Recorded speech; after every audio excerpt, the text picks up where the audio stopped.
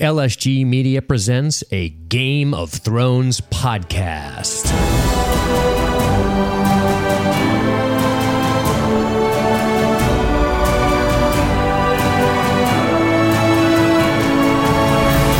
Welcome back to the Game of Thrones podcast by LSG Media. I'm Dean. I'm joined by Jessica, and tonight we're going to be wrapping up Season 6 of Game of Thrones. And Jessica, I was sitting down on the toilet today, and I had my phone in my hand, and I was looking at all the lovely things that the listeners had to say about Game of Thrones and some of the not-so-lovely things, and I thought, there's a lot to talk about, but I'm always nervous about these. I'm always wondering how episodes like this are going to transpire, because you're not just following the old plot line going through the scenes. You got to actually be good at radio. You got to actually have something to talk about and hope people don't shut it off because you're a chucklehead. And I finished up on the toilet, and then I thought to myself, we're only going to do this 2 more times. 2 more times! And then Game of Thrones will be gone forever until they do some kind of spin-off in another time period, which I'm hopeful for because I'm a weirdo. But I heard they're making a movie about Robert's Rebellion already. A movie, huh? I heard. Yeah, well, I guess we'll see. I don't know much about that. But we got an agenda tonight, a little bit. I crowdsourced because I'm a hack. And I said, good listeners of the world, what should we talk about? What should we talk about on this podcast? And they responded, as they do. And I had some thoughts.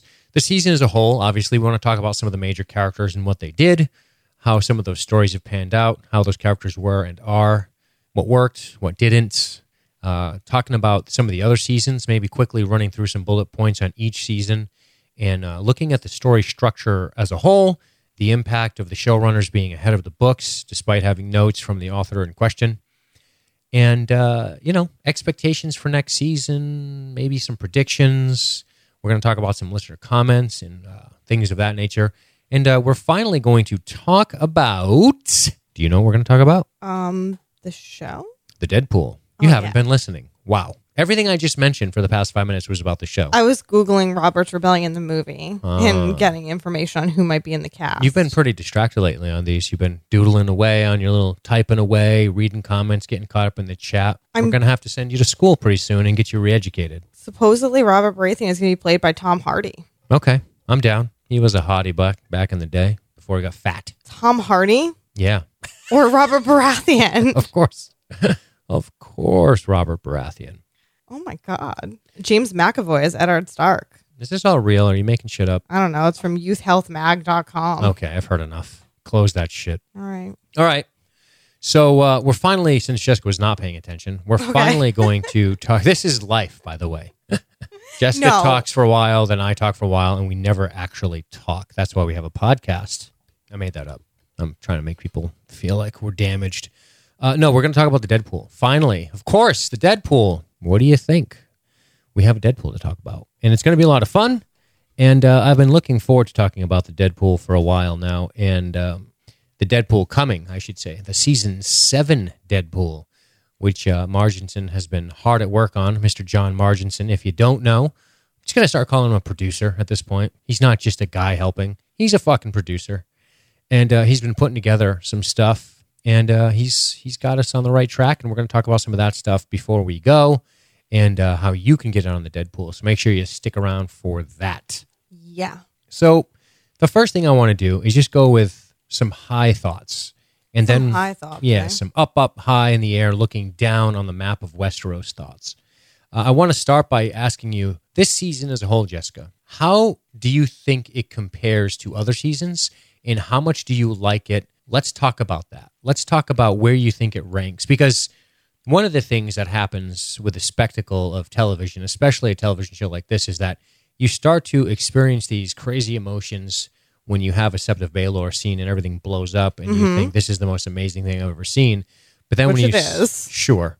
But then when you start to think about overall the storyline, and this is to our listener and an LSG Illuminati member, Keith Bonneau. He trolls me all the time. He does. Yeah, he likes it. You make it too easy for him. It's just too easy. He always picks on me every day. Do you understand how trolls work? I know. If you don't feed them, they go elsewhere to feed. And all I do is just keep feeding into his shit. And he's eating it up. He's growing larger. Keith. He's sprouting extra limbs and longer teeth. I know. My fault. But he had some good thoughts about what is the season. So we'll talk about that. We of course have listener comments to get to. So yeah, I had to comment on that before the podcast due to the factor that I keep feeding into Keith making fun of me. So go ahead, give me your overall impressions of season 6 and how it stacks up, and then we'll get right into what worked and what didn't this year. I've thought about this quite a bit, where this season ranks as a whole, and I can't rank the seasons in a particular order, so please don't ask me to do it because I'm not prepared. Maybe we'll do that on like a preview podcast some other time.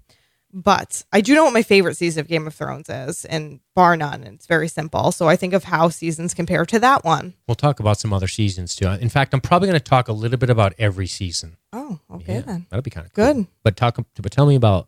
So you're thinking this is not your favorite season? No. Not your worst season? No. You hesitated. No, it's not my worst favorite season.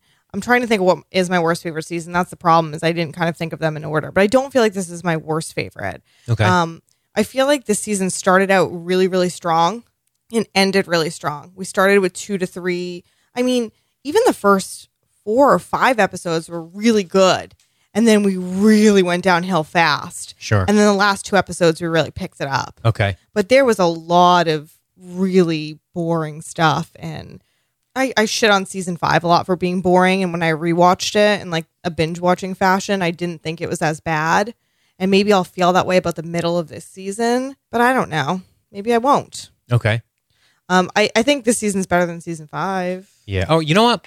Let's do this now, because to give a frame of reference here and to jog memory, let me give you a recap of the seasons.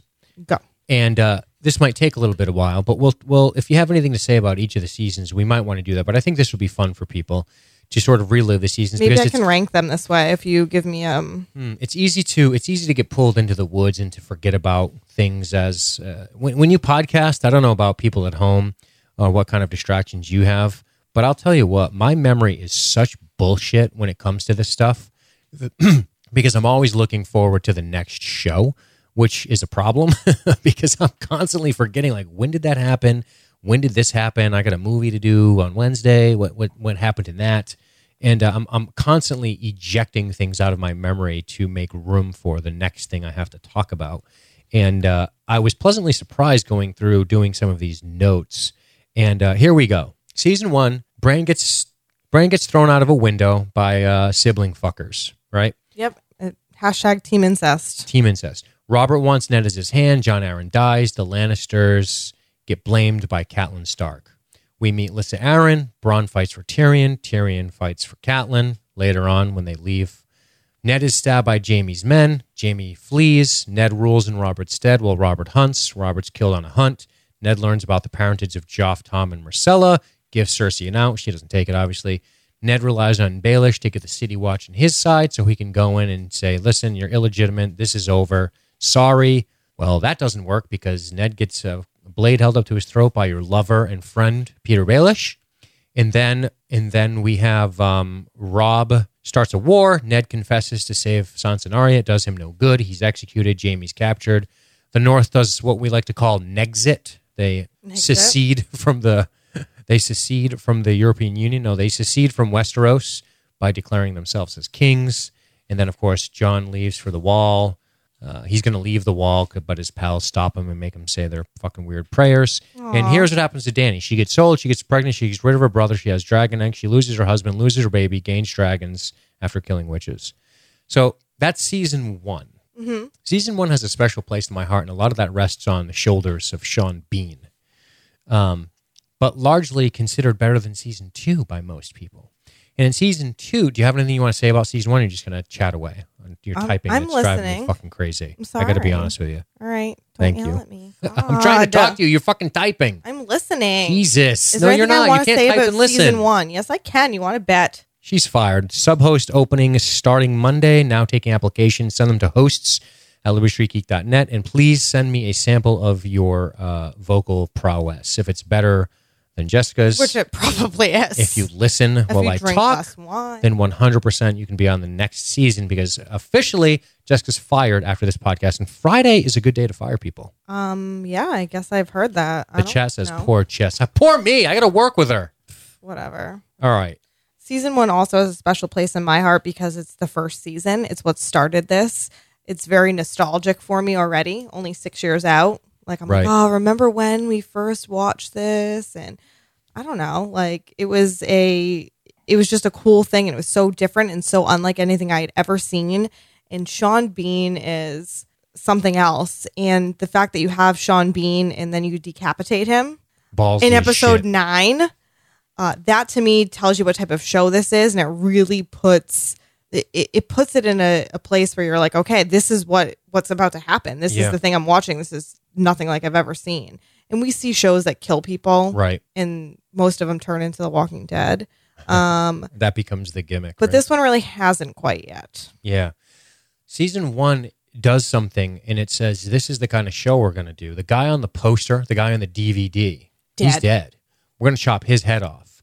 And we sometimes forget about that as we're watching this, because there's a lot of, and this is to Keith's point, there's a lot of talk about, some fan service, and then he's convinced this isn't going to end happily. And I think that it might not, and that's something we're going to talk about when we get into some predictions going forward, but that precedent is set so early in this show. Season 1 does not end happily for you at all, except you go, ooh, this girl has shitty-looking CG dragons, and the main guy's dead. I mean, we know people personally that stop watching because of that. They just can't wrap their head around that, and they don't know how to move forward, which is funny. But we pressed on. What's interesting about, I don't know, there are TV shows that try to do this certain thing with the killing off of the characters and killing off of major characters. And I think that that's a problem we had with season 6, where we saw characters live despite overwhelming odds against them. I see. AKA Arya. Okay. I think that was a problem because that's something that I liked about the show. And that's something that annoys me about The Walking Dead. And it's something where like a TV show like Lost was kind of on a fine line where they're like, yeah, we'll kill our main characters, but kind of, but not really, but sometimes, you know what I mean? Whereas they didn't have the balls to. Game of Thrones is like, we're really going to do it. Mm-hmm. And not even in a finale. We don't even care. We're not even going to wait. And you know what? Here's why Game of Thrones is so interesting about that before I move into season 2 here is that they make a decision that the source material is done, okay? At least George R.R. Martin claims to know how it all ends. And George R.R. Martin doesn't give a shit about your ratings. He doesn't give a fuck about any of that stuff. Once you get into the second, third seasons of a show that you don't really have an end for, it starts to become, well, these characters trend, and will often this character lose an audience? Will we lose ratings? That's something that they just can't give a shit about because George R. R. Martin certainly doesn't. But I feel like this season where they really strayed from the books is where we started to see this. Maybe they did a little. You know what I mean? Like, I feel like George R. R. Martin would have been like, hey, I wouldn't have put Arya in the situation. I would have just killed her. Sure.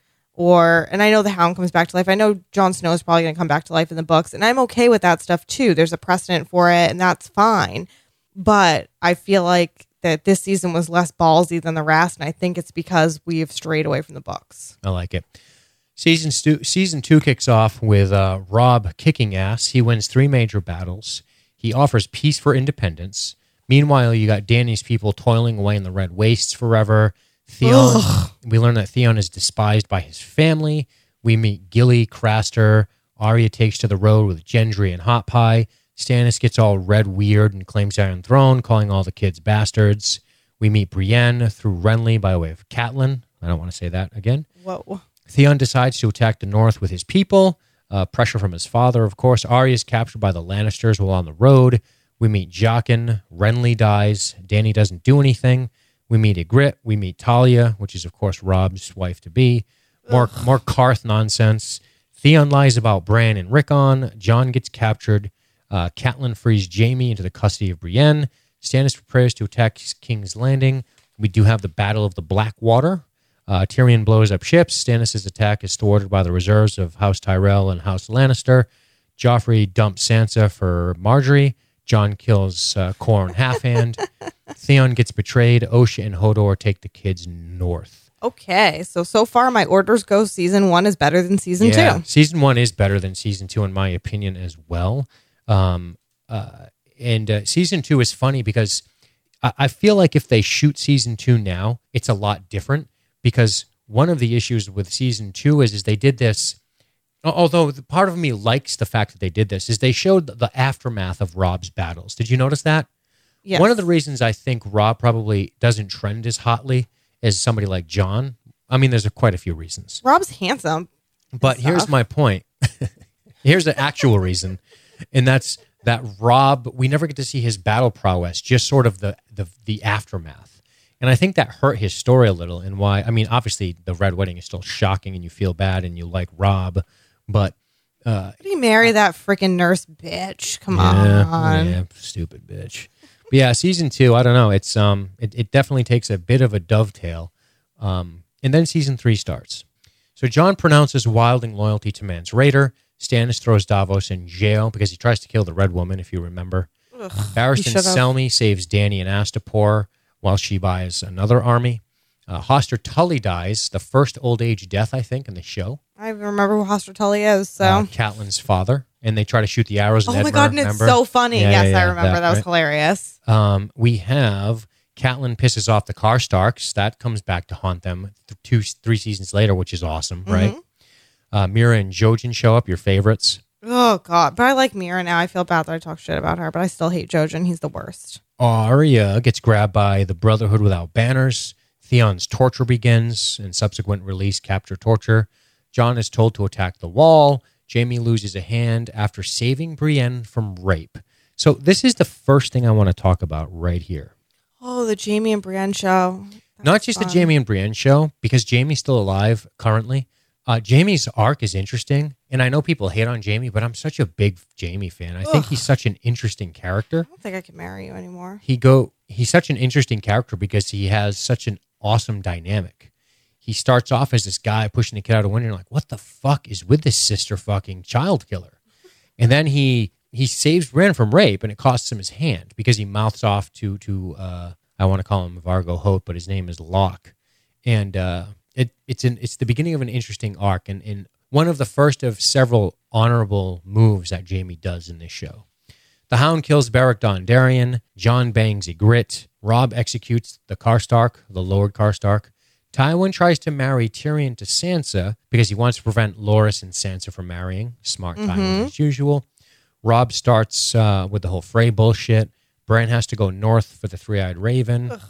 Jaime saves Brienne again, right? Is this the Bear and the Maiden Fair? Or maybe Hashtag. Yeah, when he saves her from a bear eating her. I think so. Is that yet? Maybe not yet. Hound captures Arya, who fled with the Brotherhood without banners. Sansa and Tyrion marry, right? Oh, yeah. Then they get the little stool out for him. Dany gets a couple armies. She doesn't do anything. Red Wedding, obviously. Ygritte and Jon have a breakup with arrows. And then every day. A bunch of brown people call Dany Misa. Misa, mother. Yep, that's how it ends the season, I remember. Season 3, I mean, that is fucking shocking. The Red Wedding? Yeah, it's shocking. Oh, yeah. They end that show, no sound, just the credits. Episode 9 again. Everyone's jaws are agape.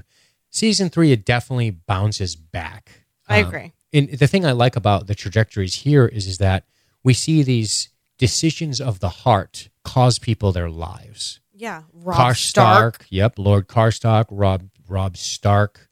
Jaime does an honorable thing. It costs him his hand. And this is George R. R. Martin through and through. He just punishes any good deeds that happen. Season 4, well, you know how I feel about season 4. One of my personal favorites. It is my number 1 with a bullet. Yeah, it's pretty damn close. Oberyn shows up. The Hound eats a lot of chicken. Arya kills Polliver. Roose wants the Stark kids dead to solidify his claim on the north.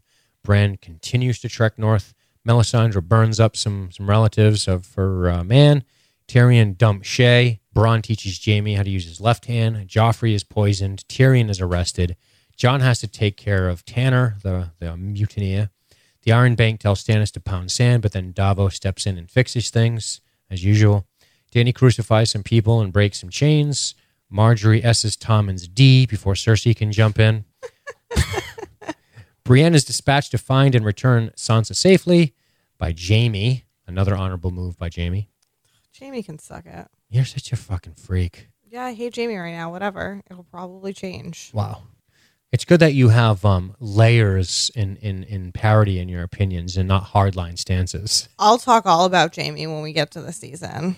The Hound, Sorry, you're going to ignore 5 other seasons? I can talk about him as a whole and how I liked him sometimes and I hate him now. Okay. Sorry, chat. Is there anybody you've always liked? You've hated and liked everyone, I think. That's not true. There are some people I've always loved. I'm waiting for you to tell me. Tell me right now. Ghost. That's not a person, that's a dog. The Hound. Okay, you've always loved the Hound. Fair enough. You couldn't have a dog, so you picked the guy with a fucking dog name. Tyrion, obviously. Okay. All right, fair enough. Oberyn Martell. Did you love Tyrion season 6? Be honest. He was a little boring. It's true. So did you hate him in season 6? No. You've never used the H word with that little man. Never. I love him. All right, keep going. You want me to keep telling you people? Yes, because I demand to know. I liked Oberyn the whole time Oberyn was on the show. So far, you've got a man named the dog, and you have Tyrion. No, Oberyn Martell. Okay, fair enough. I liked him the whole time. He lasted 9 episodes. And I was going to say Brienne, but that's not true because I hated her when she was a pod. Wow. What about Jorah? I probably hated Jorah at a point too. Yeah, probably. When he was doing like boring shit with Khaleesi. Oh, fuck. I think I got you. I think you have to admit it. Oh, Lady Olenna, I liked her. Yeah, somebody in the chat just said something about her. So, yeah, I've always liked Davos. I've never disliked Davos, but like I was indifferent towards him at first. Yeah, I got you. People in the chat are suggesting names. So, yeah, I was indifferent towards Davos, and Dean used to get mad at me because he loved Davos, and I was indifferent. The Hound and Arya Roadshow continues. Tanner is killed by Jon in glorious fashion. Hodor kills Locke in glorious fashion. Dany's dragons get crazy as she tries to rule Meereen. They burn goats and children. Theon refuses to be rescued by Yara. Yara's brazen move to the Dreadfort. Was it the Dreadfort? Or were they in Winterfell at that point? There were... Yeah. I don't remember either. Theon refuses to be rescued. The Hound is wanted by Tywin. X puts a price on his head. Tyrion's trial. He demands tribal combat. Oberyn comes in. Dany bones Dario before sending him off to Yunkai to take care of some shit. That was the worst part of the season. Baelish toshes Lyssa down a fucking shaft. Oh, I've always loved Baelish. That concerns me. I'm so concerned. Wildlings kill a bunch of people in Mole's Town because they're heroes. Sam's Lady Gilly is spared by Ygritte, which was cool. I remember that scene. I think I always loved Ygritte, too. Okay. Ironborn surrender Moat Cailin to Reek. Ramsay Snow begets Ramsay Bolton by way of Roose. Oberyn has his head squashed like a grape. Tyrion sentenced to death. Watchers on the Wall happens. Ollie kills Ygritte. Sweet Ollie. Stannis grabs Mance. Jojen is killed. Children help. Hound is defeated by Brienne. Thought dead. Frankenmountain is born. Tywin is killed. Arya goes to Bravos. Oh, I thought something else I always loved. So much shit happens in that season. I already forgot. Oh, Tormund, Giantsbane. I haven't hated him yet. I like it.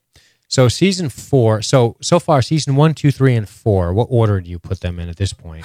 Okay, so season 4 is absolutely my number 1. Okay. From these seasons, it goes 4, 1, 3, 2. I like it. 4 though is far and away my favorite season. No question. Nothing will ever top it, I don't think. Yeah. I especially when I rewatched it, I couldn't believe how fucking good it was. Yeah, it's pretty good. One of the things I like about season 3 and 4, I remember Tywin comes in. He has that really great entrance. The season where, I think it's episode 7 where Ned gets grabbed. And in the beginning of that episode, season 1 episode around 7. And I think that's the one where we have Tywin gutting the deer or the quote stag, which is kind of interesting as he's telling Jaime, you fucking idiot, this is not how you get things done. Tywin's presence has always been good, and he's certainly missed from the later seasons. And that's something I want to talk about, what Charles Dance brought to the table. But I'm pretty close to you. I might go 1, 4. You like season 1, but oh my God. 1, 4, 3, 2. But I'm more lean towards 4, 1, 3, 2. Yeah. My only beef is where to put 2 and 6, honestly, because 5 is going to be last for me, for sure. So what happens in season 5? Well, I'll tell you. Nothing. Cersei's prophecy. Maggie the Frog. Brother Lancel shows up all jacked and head shaved. Tyrion and Varys go to meet Dany. Who cares? No, I'm just kidding. Please don't say that every time I say something. Fighting pit crap. Dragons go to timeout. Sons of the Harpy start fucking goofing off. Jorah gets exiled. Oh, no. Oh, no, Khaleesi. Arya starts her training. Stannis tries to legitimize Jon. He won't have it. Jon becomes Lord Commander. Jessica likes Stannis. Thanks to the Lord Commander. Blah, blah, blah, blah. Marjorie tries to send Cersei back to the Rock via Tommen by Essenes Desamore. Brienne tries to help Sansa at an inn. That does not go well. Stannis plans to take Winterfell and then King's Landing. Slynt is executed. Dorne bores me. Jorah wants to take Tyrion to Dany. More fighting pit nonsense. Barristan Selmy is killed fighting in an alleyway. Tormund allies with the Night's Watch. Sparrow stuff begins. Sansa has beautiful and passionate marriage sex with Ramsay Bolton. Very beautiful. It's glorious and lovely, and I just heard waterfalls and flute music as they made sweet, sweet, sweet, passionate love. Cersei's imprisoned. Hardhome happens, which blows everyone's minds at home. Stannis is sabotaged on the eve of his march. Jaime and Bronn head home from Dorne, thank God. Myrcella gets a fatal nosebleed. More fighting pick bullshit, but this time dragons show up and burn people.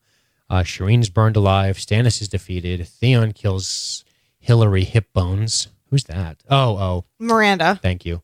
Arya kills Meryn fucking Trant. She gets blinded for it. And then the mutiny against Jon as he gets the old stabby stab in the dark. Which is cool. It was a good finale. Good finale. But you're season 5 overall for you? Yep. Nope. Thumbs down. What do you attribute that to? Can you tell me a little bit about that? I just feel like so many characters were doing nothing and doing boring shit. For example? Arya, Dany. Yep. Like when Dany's doing Dorne, I'm not even going to justify with saying it, because if you don't think Dorne was boring, you disgust me as a human. What's the southernmost house in Westeros, Jessica? Go. I don't know. No, Dorne sucks. It's fucking awful. And you know what? When you have Jaime do this bullshit for a season, it's a waste of my time, honestly. Yeah. If you're going to talk to me about Jaime as this big, important character, blah, blah, blah, he's got a story arc. So I like Jaime. And then he goes to Dorne, I'm bored by Jaime. And then this season, I'm like, ugh, I don't even like Jaime anymore. So you blame where Jaime was? You blame the writing for? No, I just don't understand why Jaime had to go there, and I had to be bored by him and bored by Bronn, who I liked, and I had to see those stupid sand snakes that I hate. I hate what they did to Ellaria Sand, how she was an awesome character, and then they made her into a shitty character. Except now she might be awesome again because she's working for Dany and girls rule the world, but we'll get there. So that's what I have to say about that. Ellaria Sand was a certain way in season 4, and she was a completely different human being in season 5. It's like a freaking body snatcher took over her body. Who? Ellaria Sand. Yeah, I know. It really pisses me off, honestly. It still makes me mad to this day. That's what I have to say about that. You all right? I'm just telling you how I'm sensing I feel. Real high blood pressure tonight. You're hating everything. Do you like Game of Thrones? I love Game of Thrones. Okay, just checking. I have to be honest about things that I According don't like. According to Keith, you are never objective. So. Yeah, Keith says that I'm a fangirl, so... I think you're just a fangirl of Keith at this point, which would be fair. He's a hungry, hungry troll. He's not even in the chat, and look at how much time he's had dedicated. He will smile to podcast. himself as he listens to it. But he won't admit to it. Of course not. That ends the game. The game ends thus. Yeah, unfortunately, I didn't love Dorne, and Dorne had potential because I like the idea of Dorne. I like the people of Dorne, Oberyn. If I thought to myself, if this Dorne place is anything like this Oberyn character, I am pumped. And it ended up being a fucking snooze fest, except when that sand snake put her boob through the gate. It was not very exciting.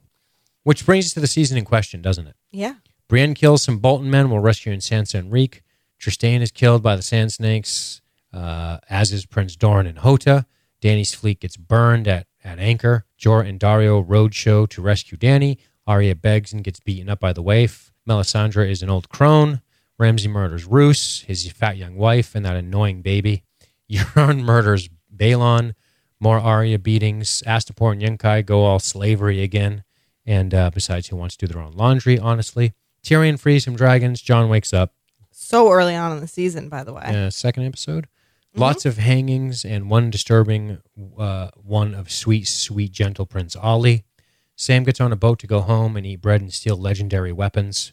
Gilly plays dress up. Sir Arthur, my panties flew off. Dane makes an appearance. All that tower flashback stuff. Dosh Colleen crap. Varys learns who has been funding the Sons of the Harpy. Astapor and Yunkai, duh. Jaime and Cersei are shunned by the small council. Arya trains, and Ramsay gets a gift in the form of Rickon and a wolf head. Sansa and Jon reunite. Osha is killed. Tyrion negotiates for an end to slavery. Ramsay, gentle soul and poet, composes a lovely ballad called Come and See. Sparrow's locking dudes up. Theon gets back to Pike, supports Sissy. Children create White Walkers to fight against the First Men. Euron is now Greyjoy King. Theon and Sissy split. Hold the door. R.I.P. Summer. Cold hands. Arya gets into acting. Jaime rides up the Sept. Like most fucking kids who nobody loves, you know? They end up in drama. What are you trying to say? Wait a second. I felt bad after I said it. That's not right. There are probably Jaime, people in this chat who you know the ones. Drama. You know it's not the just ones. me. They'll give you a handy backstage. Jaime rides up the steps like a badass, but Marjorie deflates his boner.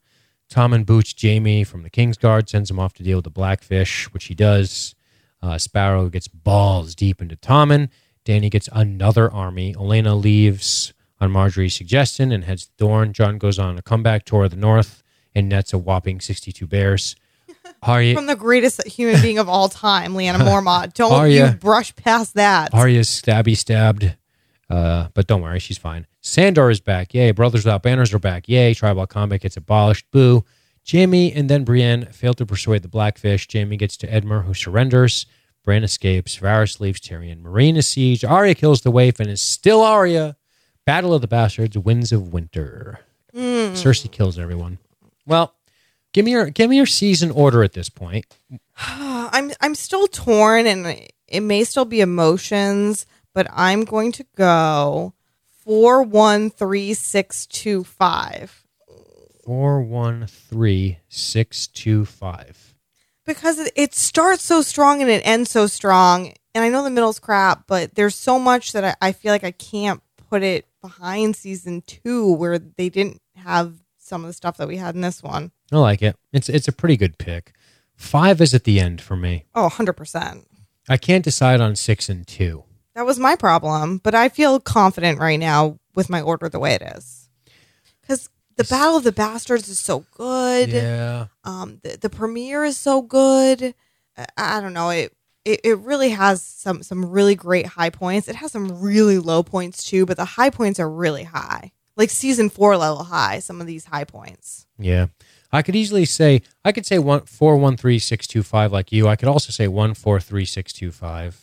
4 and 1 are interchangeable for me. It's such a season 1 was such a breath of fresh air, the timing of it. But now that we've got kind of a recap on the seasons, how do you think over the seasons, what are some standout characters who've had great arcs over the seasons? When I ask you about characters and how they've gone, who jumps to mind when season 6 is over? Who jumps to mind as a character who has grown and had a significant arc? I mean, I can give you 2 off the top of my head. Start with 1. Tyrion. I like it. I feel like Tyrion's had, and I know there's been some boring shit with Tyrion the past couple of seasons. You know what's ironic? One of my favorite characters, and this is one of his worst seasons, right? Yeah. He doesn't do anything this season. He doesn't do shit, does he? Nothing. But except there's, to me, like the stuff with Tyrion is that moment he has with the dragons. Which I want love. to talk about that tonight a lot, actually. That's something that I loved, and it's so fitting for his character. And the conversation he has with Dany where she gives him the hand of the kingpin, I feel like that we've really come a long way with Tyrion. And I feel like his character arc and his growth and where he is. In preparation for this podcast, I listened to the podcast we did about episode 1 and where Dean and I were thinking episode 1 when the season, not episode 1 of this season, of season 6. Season 6, gotcha. At the beginning of the season, how we felt, what we were thinking about. And in that... Yeah, it opens on Davos finding Jon's corpse. Yeah. Right. And in that and I didn't listen to the whole thing, I didn't have time because I did other stuff too that involves this podcast and also my work life and such. But in that podcast, we talk about Tyrion and where he's ended up and that we think he's going to stay with Dany. And I said, we're going to get to a point where Tyrion and Jaime are on opposite sides of a battle. And I still feel like that is to come. Yeah. And I feel like that's incredible that we have gone through this whole up and down and everything with Tyrion, where in season 4, Jaime saves him and they are Tyrion has denounced his name basically as a Lannister.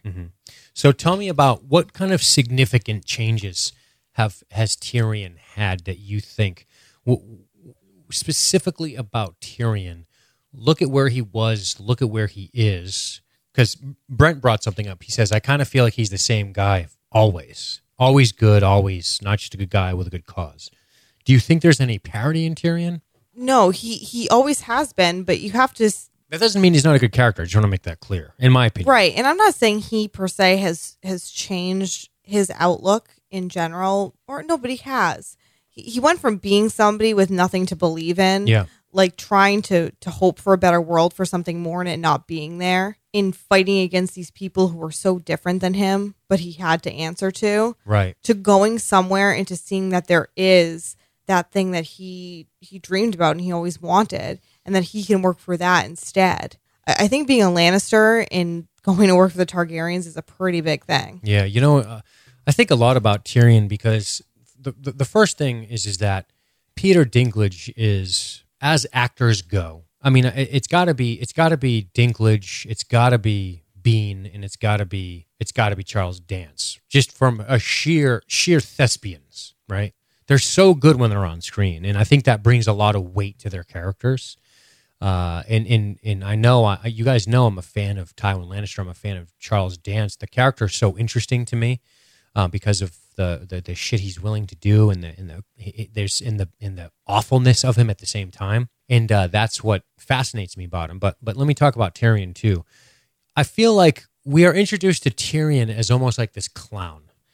In the first season, he goes to Winterfell. He's not happy to be there. He's fucking chicks. And his brother has the armor on. His brother's handsome. His brother's there in the official gold cloak capacity. And you think, oh, he's going to, this Tyrion guy, he's going to be, obviously if you've read it, you knew, but you're thinking, is this the comic relief character? Is this the fuck up? Is this the, I got born into this rich and privileged world and I could give a flying fuck about it? How do you inspire a character like that? How do you make a character like that become inspired? And I think we see a lot of that in season 2, which is funny because one of my least favorite seasons is one of Tyrion's best. 2 of my least favorite seasons are 2 of Tyrion's best, right? 2, he's good in 2, he's good in, oh no, he's bad in 6, what I'm talking about. Tyrion's best season is season 4, which is the best season of Game of Thrones. And I think there's a reason why that's the best season and why it's Tyrion's best season, because of how wonderful Peter Dinklage is. I think that matters. And Charles Dance. Yeah. I think that says something about why season 4 is at the top of all of our rankings here. One of the things that's interesting too about Tyrion is that his decision to travel to the Wall, his decision to do certain things made him somebody who is interesting. He gets thrust into this thing when he is unwittingly accused of murder by fucking Catelyn Stark. She was convinced it was him, has him arrested for no reason. As soon as Tyrion starts to get persecuted, he becomes interesting to me. Because I think, how interesting is this show that I love Ned Stark, and I'm hoping that the Starks do well because I've seen nothing but treachery from the Lannisters. But now we have this woman, Catelyn Stark, who I'm supposed to like because she's Ned's wife, right? Oh, well, wait a second, maybe not. Maybe some of her decisions are a bit rash. Her treatment of Jon, the way she accuses Tyrion. As soon as Tyrion gets persecuted openly, and that continues for the rest of the show, right? Because of the way he is. He gets persecuted by his own father, his own sister. The people, Joffrey, they fucking hate him. And that underdog mentality, despite being born with a silver spoon, or in his case, a gold one, is what makes him interesting to me. That's what makes him interesting to me. And watching him have to navigate this, he can't just up and leave his family and go out there because he's going to get his dick chopped off by cock merchants. So he has to figure out a way to navigate this Game of Thrones and not devolve into a nihilistic drunk who just fucks chicks. He has to overcome that thing, and I think that's why he continues to be interesting. Which is what he did in season 5. He just became the drunk who was freshly out of the box, and that, again, season 5 is 100% my worst favorite season. I think that's interesting, that the Tyrion we get. And right, yeah. And who is your second character? Oh, did you want to say something else about him? Just that it's unfortunate that in this season Tyrion did not have a lot to do, other than a couple of different episodes where he was he was great. I don't feel like he had a lot to work with. Yeah, I agree. And sorry, I just lost my computer. No, it's the monitor. Just touch that little thing. No, I just There you go. It'll come back. But continue what you were saying. It's unfortunate that Tyrion did not have a lot to do this season. Save a couple of moments that were great. He's still wonderful every time he's on screen, Sure. even when he's doing boring shit, like asking that woman if he could eat her baby because he can't speak Valyrian or whatever. Right. But I think if we have Tyrion doing more and doing greater things, it makes for a better season. And I feel like that's where we're headed. I feel like this going to Westeros with Dany and Tyrion by her side is really building for something great. Right. Obviously, I'm not going to get into the whole stupid evil thing that we did with Cersei before. But when I think back on these seasons, I think of Tywin Lannister as somebody who was always interested in the furtherment of his house, no matter what that meant. And it's funny because we know that Cersei loved her kids. And I'm not sure Tywin loved his kids, but he wanted what was best for them in his eye. Not saying it was best for them, but in his opinion, these things needed to be done to secure the Tywin Lannister, the House Lannister future. And it's funny thinking about the depths he was willing to go to and how Cersei almost is a representation of that in a more awful way because of the things she did, which is interesting. But yeah, I've been thinking a lot about that. You said, who was the second character you had? I was thinking about Sansa. Wow. Yeah. Do tell. I hated Sansa forever. Like forever. That's because you related to the Arya character more than the Sansa character. 100%. And also Sansa was an annoying little bitch. Mm. Do you not remember her? I absolutely want to marry Joffrey. Oh, I want to have his babies. Oh, my dire wolf's going to get beheaded because I'm a bad person. Not really. That's not why it happened, but whatever, Sansa was so flighty and just such a mess the first season. And then we get to the point where she's going to be married to Joffrey. And then she's being thrown around to all these different men. And at so many points throughout this podcast, I have said Sansa has had it worst of all the Starks because of the circumstances she has been in. It's been awful. And she has been powerless or not willing to be powerful to fight for herself. And then last season, we started to get the hints of Sansa becoming more after the death of Lysa Arryn and working with Baelish and learning from him that manipulation. That's her tool. She has no martial skill. Or that wasn't last season. That was the season before. But you know what I mean? And then we see Littlefinger marry her off and her being back in a similar situation to the one she was in before, except now she's getting raped and with a sadistic, horrible human being. But still being married off to somebody because it's the best thing for other people.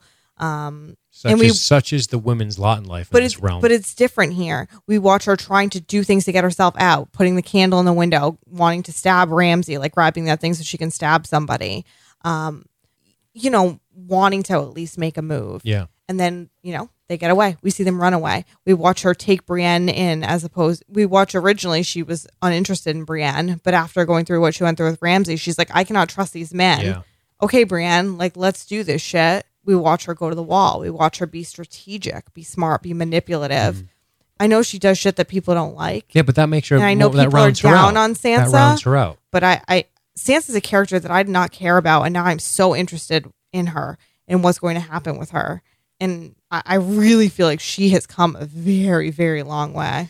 I want to talk about her because I think you bring up a good point with Sansa. I think one of the interesting things about her is that every time we saw her on screen, it was to watch her endure some hardship. And that was her character. It was hard to watch her.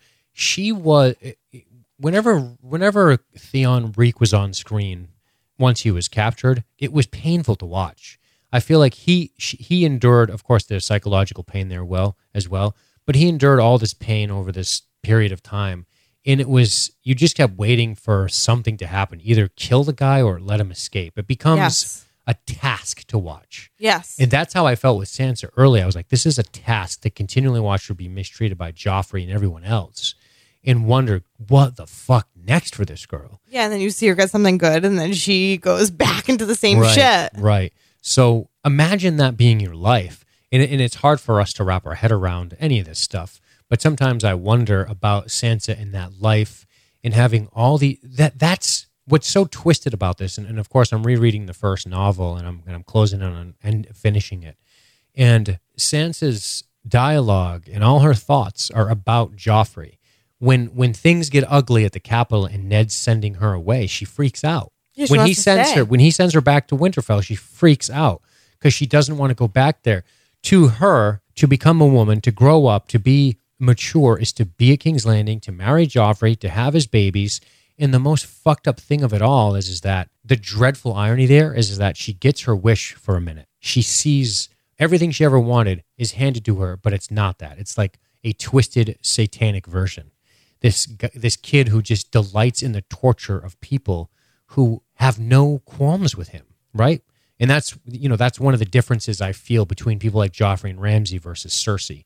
These people delight in the murder of people that are not their enemies. I was going to say, I think Cersei really delighted in her murder absolutely and the rape did. of Septa Ulna. Yeah, but her enemies. We already talked about but that. not innocent girls running through the woods that they gun down with arrows and let dogs eat, and Joffrey kills Ros, and just weird psychotic things. Joffrey would have grown up to be Ramsay. Easily.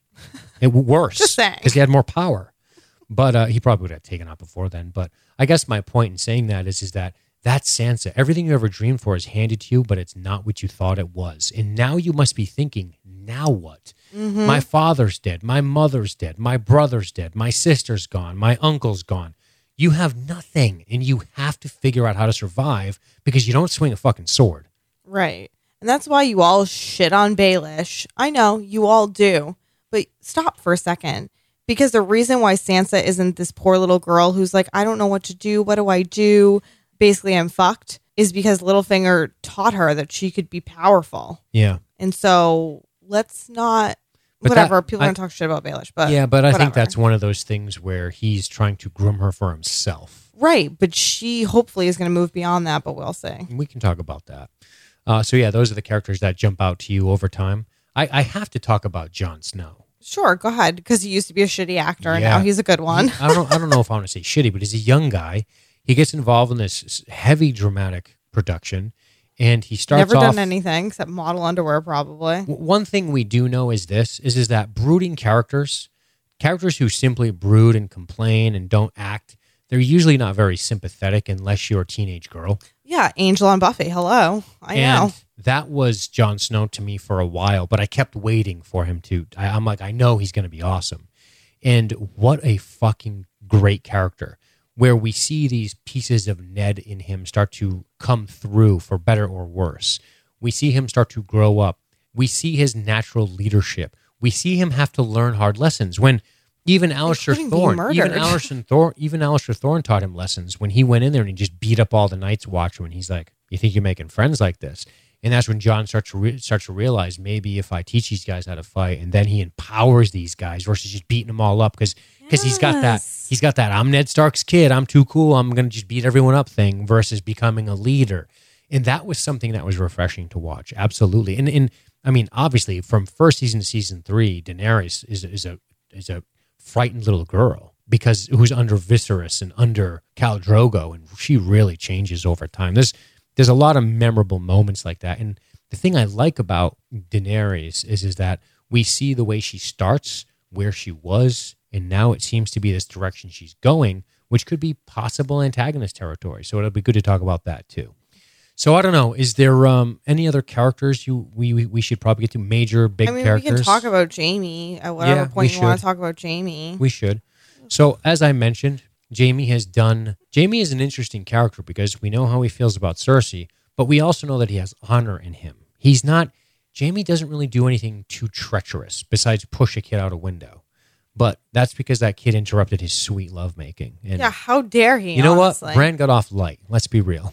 As I said, I re-listened to our episode 1 of season 6 podcast, and in it, Dean was talking about how at this point we all wish that Bran had died when he fell out of the window. Right. We should be grateful to Jaime. Right. So, right. I don't know if you remember that, Dean, but that's what she said. I think that's when we started our hashtag, like Team Incest or whatever we were saying. Yeah. I don't know when that was. One of the things I think, in season 6, part of the issue was there's just no parity in the villain of Ramsay. There's no sympathy. The intrigue between him and his father, outside of him just killing Roose, we were never like, wow, how is this going to play out? It always turned out to he's probably going to kill him, which you could say hurts the story a little.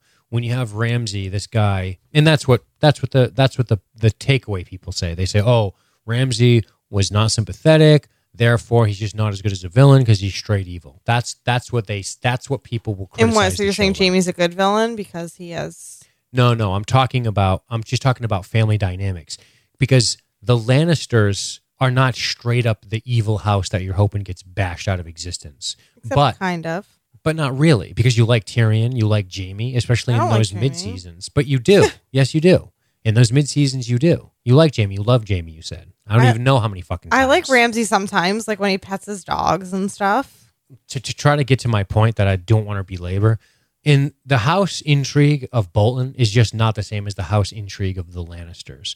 The Lannisters are these sort of weird villains that you still are interested in. Like Cersei, you love to hate her? Yeah, characters that you love to hate. We see this dynamic between Jaime and Tyrion, and a different dynamic between Jaime and Tywin, and a different one between Jaime and Cersei, and how that all plays out. You never once think, oh, Jaime's just going to kill his dad and take over. But you always kind of had that in the back of your mind when it came down to Ramsay and Roose. So it just made them a little more, it made it more obvious, I think. It just, that trajectory seemed to be coming. Okay, Ramsay's probably going to kill Roose.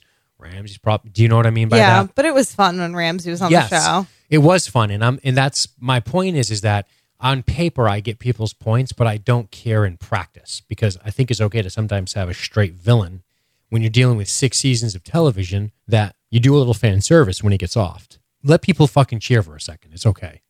And that's the way I feel. But I'm just saying, I understand the lack of depth compared to something like House Lannister and the interworkings of all of that. In Cersei bucking what Tywin wants her to do, and Jaime too, and Tyrion too, and the 3 of them at odds with each other. And that's good writing. That's good character dynamics and family dynamics to have that tension in that family. But they're still ultimately on the same side for the most part, with the exception of what happens with Tyrion. And I guess that's my point. Mm-hmm. So, where to now? I don't know. I just want to say that I don't like Jaime this season. That's what I have to say. Okay. Is it because he loves Cersei? Yes. Okay. It's not just that he loves Cersei. It's that's boring, that's his fucking thing. Like, I'm bored by that. This is boring, and this makes Jaime not a good character What to me. did he do? And he was boring in season 5. But you need to quantify this, because I'm not going to let you off the hook on this. When you say he's boring, I just don't understand. If he didn't say, I'll fucking kill 1,000,000 goats to get to Cersei, if he didn't say that, would you still feel the same way? I feel like you're getting hung up on the fact that he said that to Ed Martelli in that tent, and you just really can't. Pissed me right off. I can tell, and I feel like you just can't get past it. I'm asking you to objectively tell me, outside of that, what has he done? He got disbanded. He got booted from the Kingsguard. He went and miraculously took the fucking river run with 1 casualty in the Blackfish. Yeah, Blackfish was a badass. I miss him already. But I'm just saying, what? I'm so not into this being Jaime's character thing. I love Cersei. I'm going to do anything for Cersei. He went to River Run for Cersei because that's what Cersei asked him to do. He went to fucking Dorne for Cersei. No, that's what Cersei asked him to wanted him to do too. Fuck Tommen. Who cares? He's dead.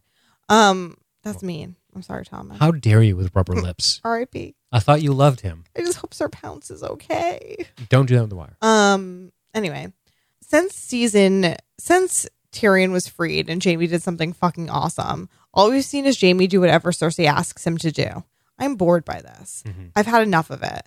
Here's the highlight of Jaime for me in season 6. Do you want to hear it? Mm-hmm. His conversation with Brienne.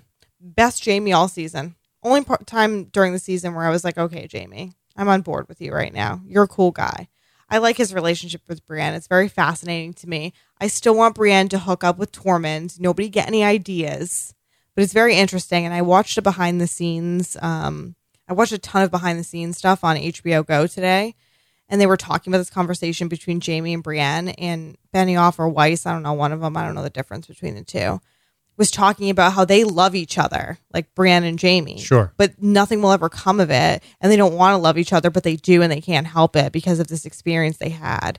And that's interesting. Jaime doing fucking everything under the sun for Cersei is not interesting to me anymore. Right. What's everything under the sun? You have to... Going to Dorne, going to River Run. Literally, Cersei says jump, and Jaime says how high. Right. That's all we've seen for 2 seasons of Jaime. A character that I hated and then grew to love. You've now made boring to me. The first thing that Jaime does in Game of Thrones is something for Cersei, and he pushes Bran out the window. Yeah, and I think hated the him. Trajectory was set, right? But no, because he strayed from that. Right. And that's where you think he's his most interesting. Yes. And that's why next season he's going to kill Cersei and I'm going to be like, yay, Jaime. Do you think, do you recognize any, what do you think about Jaime? Your hang up with Jaime and Cersei is well documented. I know. Tell me about Jaime outside of that and what you like about it. What Jaime is there outside of Cersei in the past 2 seasons, other than his conversation with Brienne and hanging out with Bronn with the Sand Snakes? I'm asking you to tell me. But that's the problem. None. Like, to me, the last 2 seasons have been Jaime on missions because Cersei wanted him on missions. The end. Right. I liked his moment with Marcella when Marcella died. That was lovely. Stupid question. What if she didn't send him on these missions, and what if somebody else did? I mean, is that the hang-up? Is it the mission in question, or the fact that he's doing it because Cersei told him to? Well, Dorne was boring. I'm fucking going to drill you on this, so you better have answers. Dorne was boring, and it's always going to be boring no matter who sends him Okay, there. that's my point. So are you mad about Dorne, or are you mad that Cersei sent him? I'm mad about both in season 5. Okay. So go back. So all the stuff with River Run and that But the moment with Marcella was lovely. That was good Jaime Lannister, and I still feel that way. Right, because the guy's a good actor. When she was dying. Sure. That was great. And that matters too. That's interesting character to me. Like what that means to him, that his daughter is admitting she's his daughter. Right. That's a big win for him. I hate that Cersei sent him to River Run. He went just because Cersei sent him. I hate that he sat and complained saying, I am doing this because I love Cersei. We're the only 2 people in this world that matter. So can I blah, ask you blah, a blah, blah, question? blah. Do you think it's possible she sent him there knowing the fucking fate of the Sept of Baelor, possibly? She had it planned, barring a potential issue with trial by combat. I don't think so. No? Okay. Because I'm just speculating. he was already gone when she was talking to Qyburn about that rumor. Yeah. And when she sent him away, she was like, hey, the mountain's just going to kill some fool. We're cool. Like, see you later, honey. Right. She wanted him to reestablish dominance for House Lannister. If Cersei knew there wasn't going to be a trial by combat, I don't know if she would have sent Jaime away. I like it. But maybe she would have, because I don't think Jaime would have allowed what happened to happen. And that's why I have high hopes for Jaime still, because the way the season ended gave me hope that there's going to be conflict between Jaime and Cersei, and I'm really excited about it. Yeah. So I'm going to love Jaime next season. I already can feel it. Right. So all this shit I've talked about him all night, because it's next season I'm going to love him. It's hard to hate. It takes a lot of energy. I don't know. You just gotta, sometimes you just gotta let that shit go. You gotta fucking furl up that sail and just push that fucker out to sea and put all your hate on that boat, Jess, and just let it go. I just know that next season I'm going to love Jaime. I just know it. I feel it in my heartbeat by the way he looked at Cersei at the end of this season. So Jaime Lannister's been a character for 6 seasons. So because the last 2 were weak, you hate him. That's how I live. Okay. It's how I live my life. Fair enough. You should know that by now. And so should the listeners, honestly. Fair enough. I just want to make sure I'm zeroing on it because I was hoping you would convince me. And here's the good news. Do you not remember the Stannis trajectory? Here's the good news. You didn't convince me. I'm still pretty high on Jaime. I was nervous because, sometimes you have great points. Can you explain to me why you're high on Jaime? Let's hear this. Because I've liked the character forever. And Tell me more. What you want me to tell you everything he's done from season 1 I want you to tell 6? me why you like him right now in season 6. I don't judge him based on his last record. I judge him on all of his records. Do you understand? Like, if my favorite band puts out a bad CD, I don't go, fuck, ACC sucks now. I don't do that. But you stop buying their CDs. Yeah, maybe it's been not as high as it's been in the past, but I'm not ready to throw him out like you are at this point. Even though you're telling me you're already going to run back out the window and look for where you threw him, because he's probably going to be awesome again when him and Cersei come to a head, if that makes sense. But without making this a Jaime Lannister podcast, I just think that there's been more good than bad with Jaime, and his dynamic has been very interesting as a man who loves this woman, sister or not, whatever, a man who loves this woman, finds himself in this really tough situation with his father and with the expectations of everything that go on and what he is required to do and the things that matter to him in this odd honor that he has. Despite the fact that the show opens tarnishing his reputation by saying he's a Kingslayer and our favorite character Ned doesn't like him and all this bullshit and he pushes Bran out a window.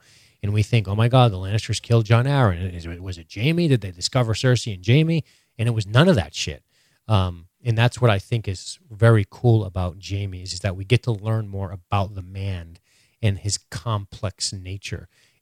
I'm very not black and white when it comes to characters. You probably painfully are aware of that, listeners and Jessica.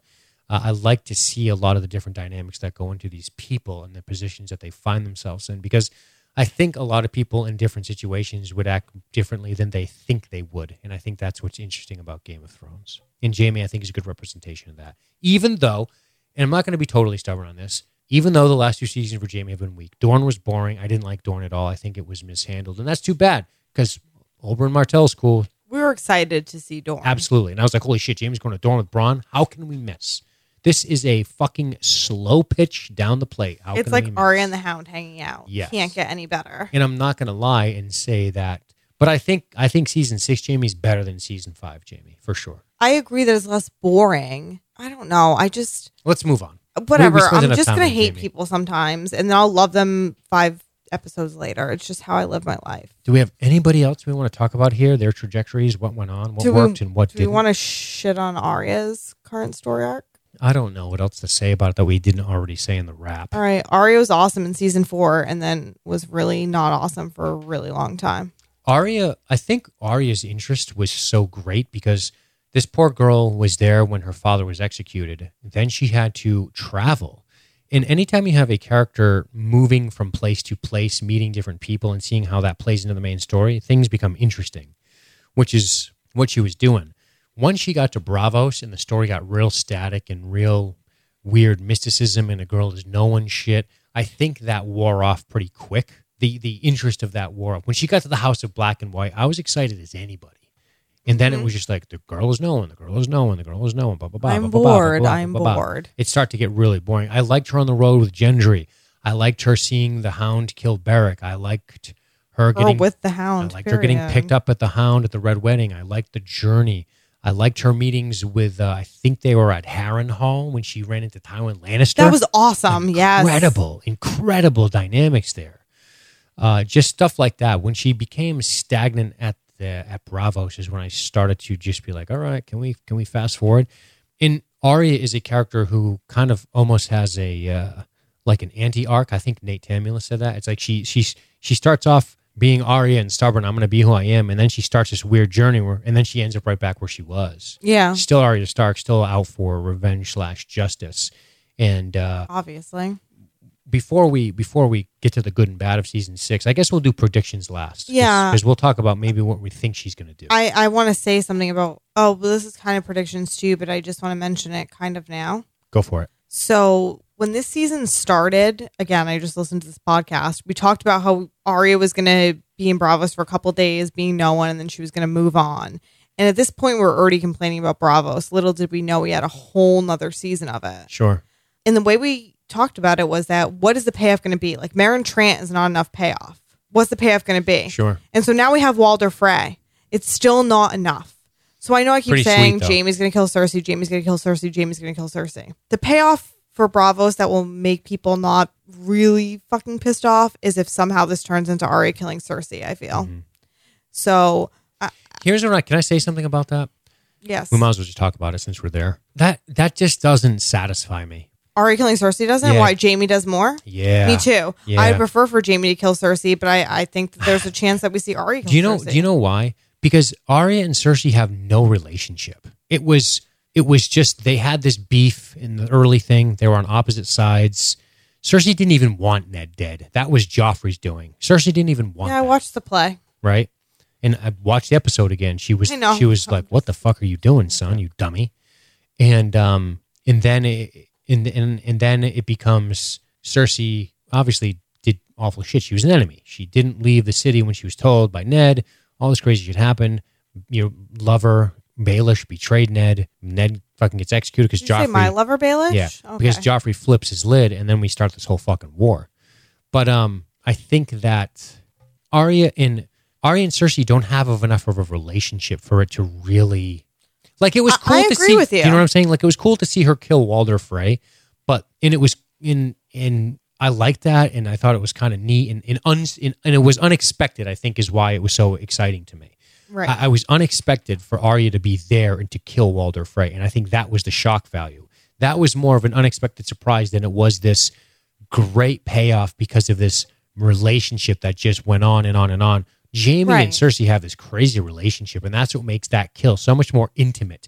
I feel like between Cersei and Arya that there's just a lack of intimacy there from all this time apart. I agree with you. And if you listen to previous podcasts, you will notice that I have said that I want Jamie to kill Cersei. And I'm really high on that idea. And there are a lot of people on the internet, and you know about how I argue with the internet regularly, who are really high on Arya killing Cersei. And I am still pro Jamie kill Cersei. Yeah, I got you. But I'm just saying that maybe that's what they think is going to be the payoff for this Bravo shit, is that eventually Arya kills Cersei. Sure. Maybe that happens. If it happens, I will feel a little cheated because I really want Jamie to kill Cersei. Like really, really, really, really, really.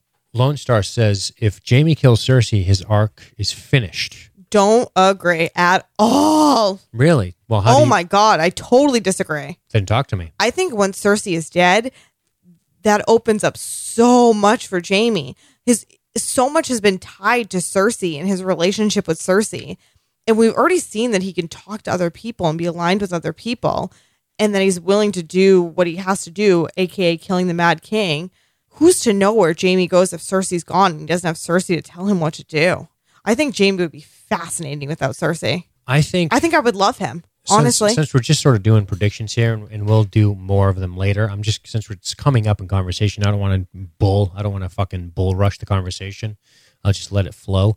Here's what I think would be badass. Jamie kills the Mad King and is called a Kingslayer for it, and it's part of this crazy war, and everyone thinks he's a bad person. It's his reputation in Westeros is forever tarnished by the fact that he killed Aerys Targaryen.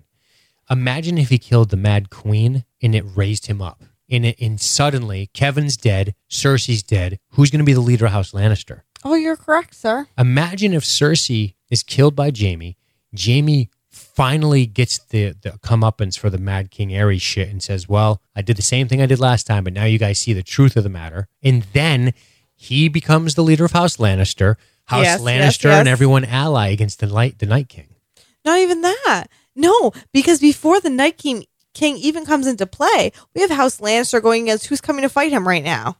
His fucking brother and Daenerys Stormborn. Right. So don't forget that we have that too still. And imagine if Jamie is in charge of fucking Westeros at that point. Jamie, honestly, do you know what? I think Jamie would surrender to Tyrion and Dany. I don't think he would. I don't think he'd fucking hopelessly. I don't know what he'd do, lose all but I'm his just troops saying to- that's... I think there's going to be a lot of surrendering when she hits the shore. If she hits the shore with that force, which I don't think is going to happen. There's been some predictions from listeners about Storms fucking up that fleet. Maybe Euron fucks up that fleet with his 4 boats. I mean, there's a lot of different things that His could happen. 4 boats. But I think it would be fascinating to see Jamie become the head of House Lannister. There could be a whole new direction for him, out from under his family's yoke. A whole restoration of the Lannister name with Tyrion as part of it. I think there's a lot of potential there. I'm not saying it's going to happen, but it's fun to pretend. Sure. So, how are we doing? What do you want to talk about now? I don't know. Should we talk about any major things that went on this season that needs to be talked about? Yeah. We already talked about Arya. Why don't we just talk about what we liked this season and what we didn't? Okay. Go. I liked We know how you feel about Jamie, so you can skip that one. the stuff at the wall. Okay, yep, I agree. I really did. The wall was interesting. I think sometimes the wall gets a little boring. I don't feel like it was like that this season. I like Jon Snow being brought back from the dead an episode earlier than I predicted. Because they didn't want to troll the fans. Which I was fine. Again, I'm still fine with Jon Snow coming back to life and that they waited till when they did it to do it. But I like the alliance between the wildlings and the Watchers on the Wall, basically. You know, they were at war freaking a season ago or whenever it was. And now they're allied 2 seasons ago. You know what I mean? I know what you mean. That's so interesting to me. And I've liked that. I like watching Davos. I'm really high on Davos right now. I'm high on Jon right now. I love Tormund. I think they're a great little trio. Where do we think Davos goes from here? Who knows? I think he's the hand of the king to Jon Snow. Yeah. Honestly, don't you? Isn't that where he's going to end up? I don't know. We'll see. I mean, if Jon becomes king, that's how that's going to go. If he rules the North. Continue. So I really like that. Was there any surprises this season? I mean, the Greyjoys getting to Dany. Yeah. Surprised by that. Yeah, that was awesome. I thought that was a positive this season for me, was the fact that the Greyjoys are involved again, because Theon being alive is a surprise to me, but a pleasant one. I think the Greyjoys' involvement in Westeros politics is interesting to me, because I feel like they have a lot of potential for cool stories.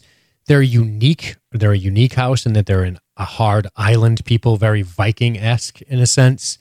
And I want to see how they move into the future because Balon Greyjoy has consistently made bad decisions for them and cost them dearly. And now that he's out of the picture, we've got somebody who seems similar in their arrogance and what they want to do. Handsomer. Right. In Euron. And now we see House Greyjoy divided. That's a very unexpected thing that I really liked from this season, for sure. I thought Jon Snow was great this season. And, I mean, the Sept of Baelor and the Battle of the Bastards were pretty impressive. Oh, yeah. The Battle of the Bastards is like the Watchers on the Wall. It was very similar to me as far as... Not similar. I mean, Battle of the Bastards was better, for sure, I think. Yeah. But that similar idea, this epic battle that we get to watch, and they both had real high points. But I mean, it's a great episode. Do you feel that the showrunners being ahead is obvious, and can you pick up on anything? Yeah, less people die. You think that's that I care primarily about. What it is? Yeah, I feel like now it's more. Although some people are alive in the books that are dead in the show, I think. Like Selmy, Mance Rayder, a couple others. Spoiler alert! I don't want to get in trouble. I feel like you can tell that we've moved past the books because I feel like before it was more, there's such a difference. And I don't know, and maybe this is the English major in me and the writer in me, but there's so much difference between a novel and a movie and even a novel and a TV show. And the character development you get in a novel, you can almost never get in a TV show. And for a long time, Game of Thrones was really, it was like watching a book on my screen for real. Yeah. Not someone trying to put a book on TV. It was like a book on TV.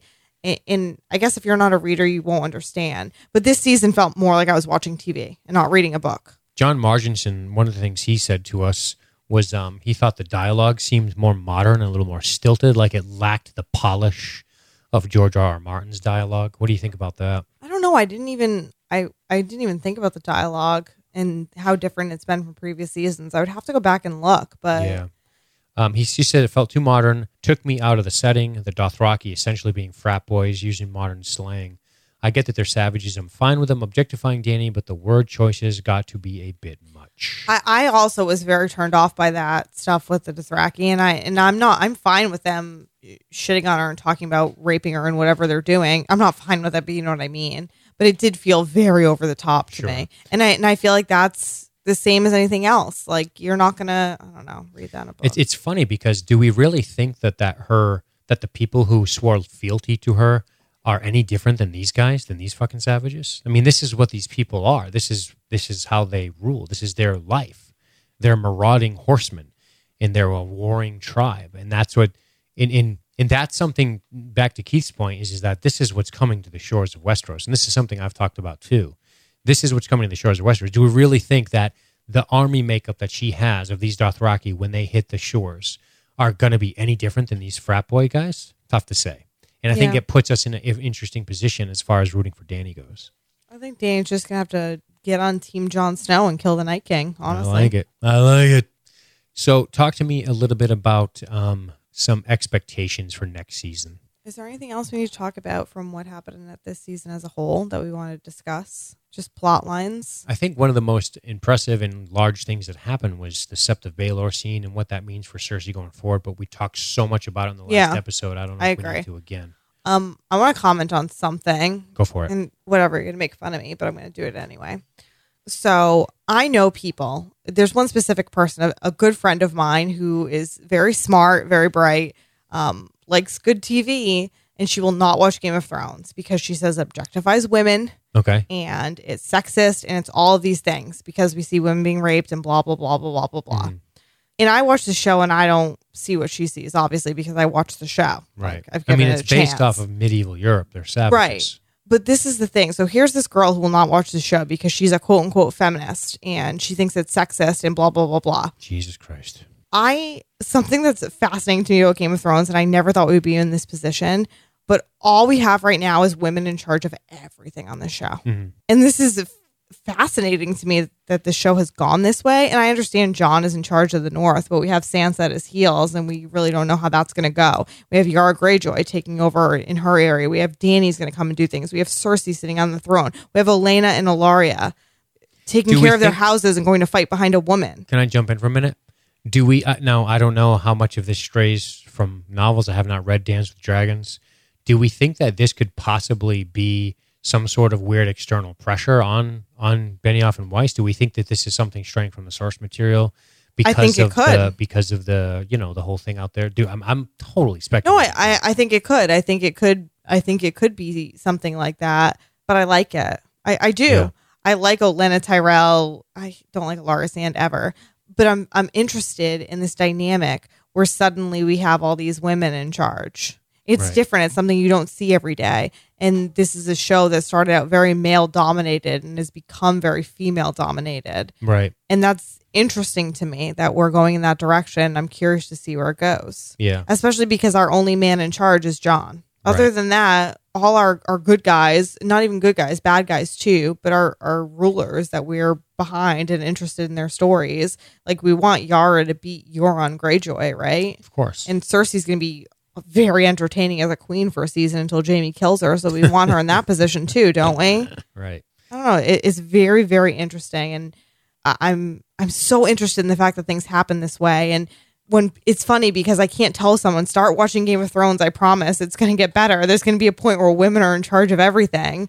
But I love that it's turned out that way. Did you tell just her to interesting make you a me. sandwich? Wait, what? Did you tell your friend to make you a sandwich to get back in the kitchen and stop with her big ideas?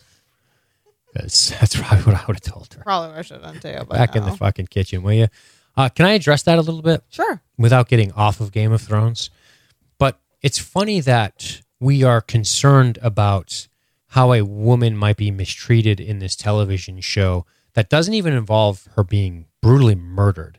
And dozens and scores and shitloads of men are brutally murdered in this show and nobody gives a fuck. For some reason, the hierarchy of sins, murder is now lower than, oh my God, they mistreated that woman. I just don't, that shit, especially when you're in a medieval setting, I just don't understand the outrage if you're trying to make a show realistic. You know, people said the same thing about fucking, oh my God, Tony Soprano, he uses the N-word and we're supposed to like him. Oh my God, Tony Soprano, he sleeps around his wife, we're supposed to like him. We're depicting a fucking mafia, the head of the mafia, who's essentially a baby boomer who grew up in a secluded Italian household. This is how he acts and behaves. Right. I'm not saying you have to fucking be his friend, but you have to understand historical context here. And I think Right. when you're dealing with medieval Europe, the reality is this was the fucking thing. But I didn't see the internet exploding when Theon Greyjoy is being That's tortured. what I was just going to say. And had That's his dick cut exactly what I was off. just going to say. I don't understand that. Like, I don't understand the hierarchy of sins. I don't understand the hierarchy of, well, you can't do this to this person, but if you do to this person, it's worse. That's not equality. That's saying this person's feelings are more important than this person's murder. Right. There's no, you know what I'm saying? It's a little fucked up in people's Joe heads. Pulcini in the chat says, like, but today people get raped and they don't get beheaded. And I'm sure they don't get their dicks cut off on a regular basis and are tortured. And yes, that does make a difference. But there's something to that we're not just tormenting women. We torment everybody. It's just that, I don't know, rape is this thing that has gone on forever and still goes on today, whereas this other shit doesn't go on today, at least here where we are. Okay, fine, but then change the fucking weapon. Guys getting gunned down in deserts. I mean, there's No, I know. Do you know what I mean? It I'm doesn't not. beheadings, and there's plenty of beheadings still in the Middle East. But I guess my point is that and I don't want to make this episode about this because God knows how much flack I got from my fucking evil bullshit. But I'm just saying, for some reason that I don't know. I don't want to speak for anybody. I'm not going to do that. I have never physically been raped, so I've never been murdered. I'm still here. So I'm not really speaking with a lot of authority here. But is the question I ask people to ask themselves, and I don't know the answer to it. I'm just saying, think about it. Is being raped worse than being murdered? I don't know. You're getting into I'm dicey not territory. I asking don't even people. think you should even say that. Well, I honestly. said it. Too fucking bad. I said it. I don't know the answer to that question because I haven't experienced either. So I don't know. I'm not sure. Scott Cummings has been murdered twice in the chat, he says, but Melisandre brings him back. So Yeah, it's fine. I guess that's a good point. Can Melisandre undo rape? It's like super annoying when you get murdered and stuff, but like you get brought back. It's cool. So it's actually not as bad. You should have been walking around without armor, tempting me to stab you. Fucking victim blaming. I victim blame Jon Snow. Yeah, what- You should have had your armor on, Jon. What were you thinking? Just running out when you thought Benjen Stark was here? Oh, what's that? You guys aren't wearing chainmail at your wedding? You're just asking for Well, it. I guess I better murder you now. I guess my point is that they're both terrible acts. They're both very prevalent in medieval history, and they're both bad things happen to people in Westeros. They get blown up, they get raped, they get beaten, they get castrated, they get their dicks cut off, they get their throats cut, they get their heads bashed in, they get sick and die, they get trampled by fucking horses, they get burned alive as children. I mean, terrible shit happens in this show. I I'm not agree. saying any of it is worse than any of the rest of it. People just don't like that there's not enough penises and there's a lot of boobs. But I feel like the show hurt us and they tried to show us penises, but they were not the right ones. Right. Like, I don't want to see the Hound taking a piss, and I don't want to see rando fat men shaking their penises at Cersei. Right. I want to see, like, Jon Snow, maybe Euron Greyjoy, and any of my boyfriends. Yeah, I like it. Well, I just figured I'd address that a little bit and kind of go from there. It's annoying as fuck. It's a good TV show. Watch it. Yeah, if you don't want to watch them, if you're going to watch a medieval show and and that's trying to have some historical accuracy, despite the fact that there's magic and dragons, you have to tell yourself in a gritty, real world that things aren't going to be. I'm sorry, it's just not going to be. Get rid of your modern sensibilities when you sit down to watch this and just understand that. And if you don't, then fucking don't. I don't care if you watch it or not. Then don't watch it if it offends your sensibilities. People are always going to get pissed about things like that. And people getting pissed that people get raped is one thing. But like when people get pissed that there's too much female nudity, it's like if females want to be nude, then just let them be nude. Okay. Right. And at the end of the day, it's in brothels and stuff, guys. Whenever you sit down to do anything, you're going to offend somebody no matter what. We've offended people on this show. Oh my God, all the time. Yeah, absolutely. And that's just reality. But I think as soon as you start pandering, you're done. Your fucking goose is cooked, and you're going to be like everyone else is always trying to be. We'll be shitting on the show like I shit on The Walking Dead. Yeah, I just don't fucking pander. Make the show you're going to make. Let the things happen. And you're going to have haters and you're going to have lovers no matter what. Unless you try hard to appease everyone, and then you're going to be fucking miserable. And who wants that? That's it. So I got to say about that. Where to? I don't know. Where to? I don't know. Well, do you want to get into expectations for next seasons, and then we'll do some listener comments? Sure. All right. I don't want to give up too many of my Deadpool ideas, though, so I got to be careful with what I say. Ooh. Why don't we do that first, then? You want to do that? Oh, my God. All right. So first, can you do me a favor? Can you tell these good people what's going on with a Deadpool for next season? I actually pulled up Jonathan Marginson's post in the Game of Thrones Jonathan page. Marginson, Game of Thrones podcast by LSG Media, producer. I said it. Damn. He's the highest paying, he's got the lowest paying producer job on the planet. He gets lots of thank you emails from me. And I talk good about him on the podcast all the time. That's our which stock. is like money. That's our stock and trade. He gives that to his mortgage company, and I hear they give him a break. He's like, hey, I can't pay rent this month, but listen to this. So can I read so people know? So we did Deadpool this season. Obviously, you guys all know. We're going to do a Deadpool next season. We want people to get in on it. We have a lot of people who are interested. A lot of people. Yep, a lot on Facebook, but we want to make sure that we're getting to listeners who don't have social media, and that's what we're going to do right now. And we have so many people interested. And we posted on the website. Yes, we did. So thronesdeadpool.libertystreetgeek.net. It's on the sidebar in a widget. thronesdeadpool.libertystreetgeek.net is probably where it will live. So if you go there, you'll probably find it. I can read you the rules from the website if you want. Oh, he already posted me. He texted me and said he was going to do that. I have them. Thanks for doing that, John. So these are the rules for the Deadpool if you're interested and you want to get in on this shit. So listen up, people. Rule number 1. The season 7 Deadpool is being capped at 60 listener participants based on projected interest and sources time we can allocate. If you voice your interest in participating via social media, your spot will be held through July 15th. So say that again.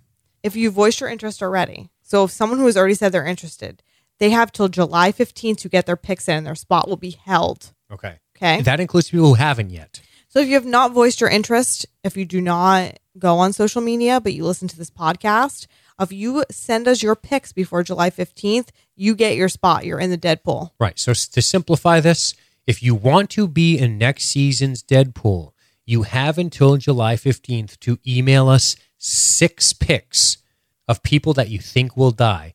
Pay attention to things like the order in which you think they'll die in case there are tiebreakers needed, which there might be.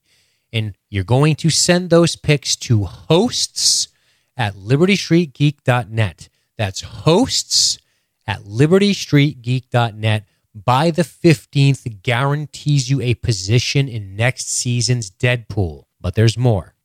We are going to continue on after July 15th. If you have not put your picks in, we will take picks until July 31st to get up to 60. We'll also take waitlist picks. So Okay. if for some reason somebody drops off the face of the planet, they're not interested in the podcast anymore. I say something stupid like, is rape worse than murder? And then they call you an asshole. they call me an asshole, and then they cancel the podcast by if- asking a horrible question like that. If you send in if there's 60 people already, you send your pick in and somebody you've saved a spot for doesn't make their picks. They're like, hey, save me a spot. They don't make their picks. You get their spot. So if you don't get in by July 15th and you still want in, you have until July 31st, but the sooner the better if you're on the wait list. Right. So once again, to simplify this, if you want to be in next season's Deadpool, email us 6 picks, hosts@libertystreetgeek.net. If you get it by the 15th, you're in. After that, we're closing on the 31st, and you might get in, you might not, because there has been a lot of people who've shown interest in this, thanks to the hard work of Game of Thrones podcast by LSG Media producer John Marginson. So that leads us to what? Do you have anything else you want to say about that before we go? I still have more rules with the Deadpool. Oh, okay, go. Okay, so we're going to randomize all listeners, and you're going to be divided into a pool of about 20 to 30 people. It's not just going to be one big 60-person thing if we get 60 people in here, because that's too hard for us to do. John's going to work on a global system so that if we can get everybody together at the end to get a total winner as opposed to just a winner of their division, basically. Yep. You know, it's like baseball. You're going to be in divisions. If we get 30 or less people, there won't be divisions. But if Okay. we get more than 30, we're going to have divisions. He'll break it up. Everybody's going to be able to see everybody else's picks online, just like this season. And then participant ranking is in accordance with who scores the most correct picks first to 6. This is determined by the episode in which a character dies, as well as the order in which they die in said episodes. Tiebreakers are as follows. Episode number of death is 1, and then order of demise within a given episode.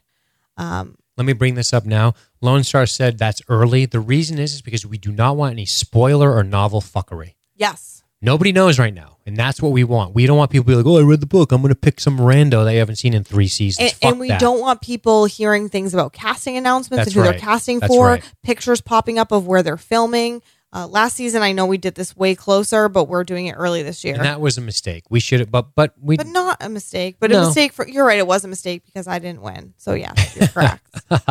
But we're doing this because we don't want any fuckery on the picks. Yes. Okay. And I do want to point out the following things. One, if we do have to do divisions and you want to be with a certain person, please put in your request. 2, if you don't like your title that you were given last season, let John know. Damn, John's giving himself a lot of work. I wouldn't have been that nice. I would have been, fuck you. This is your But title. he means like you can make up your own title, and if we don't think it's silly, maybe we'll use it. Yeah. But if not, you get your previous title. Okay. So prizes to be determined. Everyone's going to pick 6 people. They must be alive at the start of season 7. People who are in Brand's visions but already dead do not count. Fair enough. They have to have names, but they do not have to be human. Okay. Fair enough. So sample picks are. So here's the Braun- reality. Can I just jump in? Because I'm going to represent the psyche of the listener. I already forgot half the rules. So where can they look at these rules after this podcast is over? Oh, I don't know. This says Liberty Street Geek /GOT season 7 Deadpool rules. I think we should probably link to it in the show notes. Okay, we'll link to the fucking rules in the show notes. If you go to the website, you're going to find it. We'll probably make a widget and stick it directly on the Facebook widget? where you Holy can shit. see it. In other words, there'll be an image on the website that you can click on and it'll link to it. It'll also be in the show notes because people are going to forget these rules by way of podcast. They're going to have to read them and look at them. So hopefully that all makes sense, but continue. That's pretty much it, unless you want examples of picks that count and picks that don't. Okay. Picks that count are the following: Braun, Lord Manderley, Nymeria Sand, ew. Good pick. Ghost, the Night King, Viserion. Unacceptable picks are House Lannister, one of the dragons, a White Walker, Northern Soldier. Who did this last season and we made them change? Joe Pulcini, I Yeah, think it he was was you. so fucking around. But yeah, that's a great point. The character has to have a proper name, a capitalized fucking first and last. Well, not necessarily last name, but they have to have a name. Named characters only. I'm just looking for something to write down. Okay. But I don't have anything because you have all the paper that I need. You want a piece of paper? Yes, please. There you go. Franken Mountain. He's a pick. Yeah, he counts because he's alive now. So if he dies again, then that counts. Yeah, he's animated. The Night King is also not alive. He's an undead creature. And Benjen Stark Holthands, you can pick him. I think John Marston might be screaming at the podcast right now. Right. My opinion is if you're not sure on a pick, you should, well, I don't want to say that. I don't want to create more work for John. Don't be dumb. You know what we're looking for here. Don't stop with the fuckery. We'll tell you if you fuck up. That leads us to Jessica and I's Deadpool. Now, not to confuse you, but her and I are going to have rules that are going to be a little different because we're fighting against each other. So we're going to have to do a snake draft, which means we can't pick each other's picks. Yeah, because that's boring. So we each have to pick different people. So, Jessica, are we going to do that right now? Yeah, do you want me to explain our rules of our game? Yes, go. So last season, Dean and I started this by doing a snake draft of our picks. It was spur of the moment. My picks were shitty, and that's why I lost. My picks were also shitty, and I barely won. Anyway, this season, we're going to do the same thing. We're going to do a snake draft. We're going to pick 6 people. Maybe John can throw us in the main Deadpool if he doesn't have enough people. But if he does have enough people, our Deadpool will be separate. He's going to put himself in, too, just so you guys know. Good. You should. And we might even have something, the three of us, seeing how we do against each other. Well, Dean and I are definitely going to have a contest against each other. Not doing the snake draft, so never mind that. Continue. Dean and I definitely are having a contest against each other. The loser or the winner is going to write a speech for the loser to record and post on social media about how awesome the other person is, or about whatever they want them to say. It'll be on YouTube and it'll be on the website of us just professing whatever the other person writes about how awesome we are. Yeah. We'll have a limit about how long it can be and stuff, but we'll get there when we get there. So that'll be good. Anyway, we're also going to pick 6 people. We're not going to take up one of your spots in the actual Deadpool. Right. Although if we get all 6 and we win, we'll proclaim our glory anyway, right? Yeah. All right. I should pull up a list of characters just in case. Okay, so are we ready? Hold on. How do we determine who picks first today? We're going to determine who picks first by letting the winner of the previous season pick, and that's you, unfortunately, despite the fact that I said something incorrect on the last podcast. Okay, so I can either pick once. I can take the first pick or 2 and 3. Correct. You pick first. Are you ready to pick first? Oh, I'm ready. With my number 1 pick overall, I'm going with Cersei Lannister. All right. I think you're making a mistake. Mark it down. So you got Cersei. We're going to pick 6 each? Yes, you get 2 in a row. All right, I get 2 in a row. Bum, bum, bum, bum. Bum, bum, bum, bum, bum.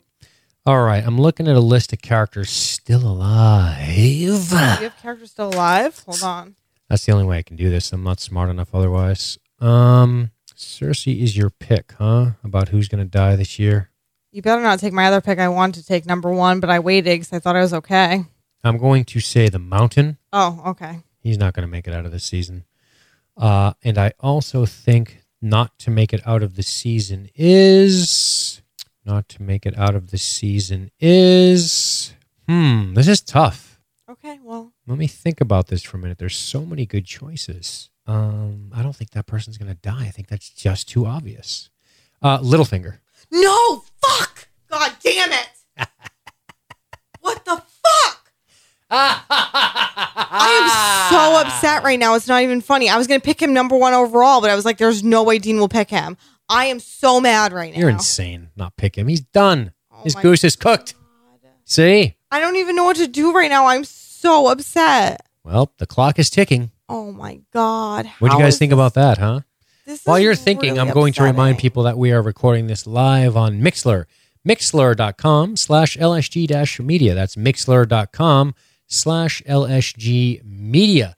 If you go to the website, which is liveastreetgeek.net, you will find all kinds of cool links, all kinds of different ways that you can get involved with the show, become part of the community, get some premium bonus content by joining the Illuminati for as little as $2.50 a month, where we have a lot of bonus content, specifically as it relates to our science fiction film podcast, which you should be listening to because we talk about movies, and we're just as ludicrous on that as we are on this. Jessica, I killed some time for you. Can I tell you my great joke that I was going to tell? I was going to say that I was going to pick one of my boyfriends and brother husbands, as I'm now calling them, and I had a whole thing planned about what I was going to say, so I'm really upset about it. Okay. But I will move on. I'm going to take Euron Greyjoy, and I'm going to take Podrick. Podrick Payne. Mm-hmm. No kidding. Yeah, I'm going to take him. Wow. That's right. Wow, you're bad at this. Why am I bad at this? I can't wait till he dies, honestly. Shit. I just saw somebody I guess I could pick. What do I think is going to happen with the Hound and the Brothers without banners?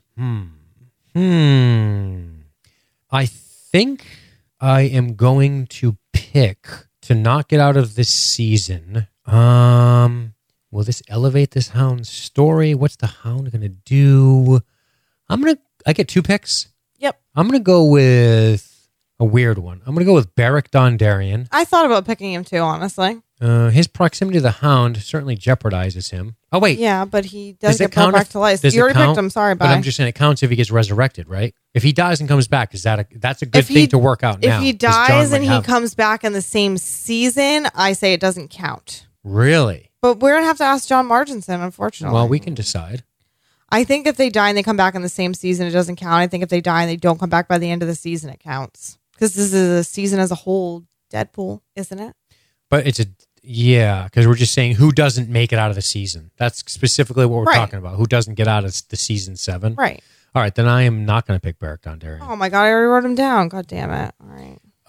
I just thought, what a good pick that will be. I can't believe you picked Baelish. I'm still so fucking mad about that. Sorry, mate.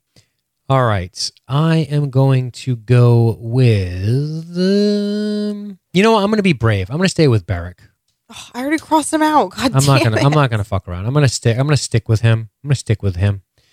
I also think that we might lose. Boy, this is hard. Oh, It's I know. hard when you start getting into the nitty gritty because of the characters that are remaining. You're like, who is this character again? I don't remember. Are you alive? Are you not alive? I don't know. Give me a second here, guys. Oh, I should be on a clock. All right, I have a pick. Go. It's going to be the next death that will occur will be, although he didn't die yet, so I can't pick him. If he hasn't died already, how is he going to die in the future? Who are you thinking of? Gendry? No. I can't tell you who I was thinking of because I don't want you scooping up my glory. You know what I'm saying? You better hurry up and make your pick. Hey, I'm looking at these. This is not interesting podcasting. Well, we're going to cut this out. Don't worry. I can't believe you said him. That's so fucked up. Tormund. I thought about picking Tormund too. Tormund. So whatever. Your turn. All right, I am going to pick next.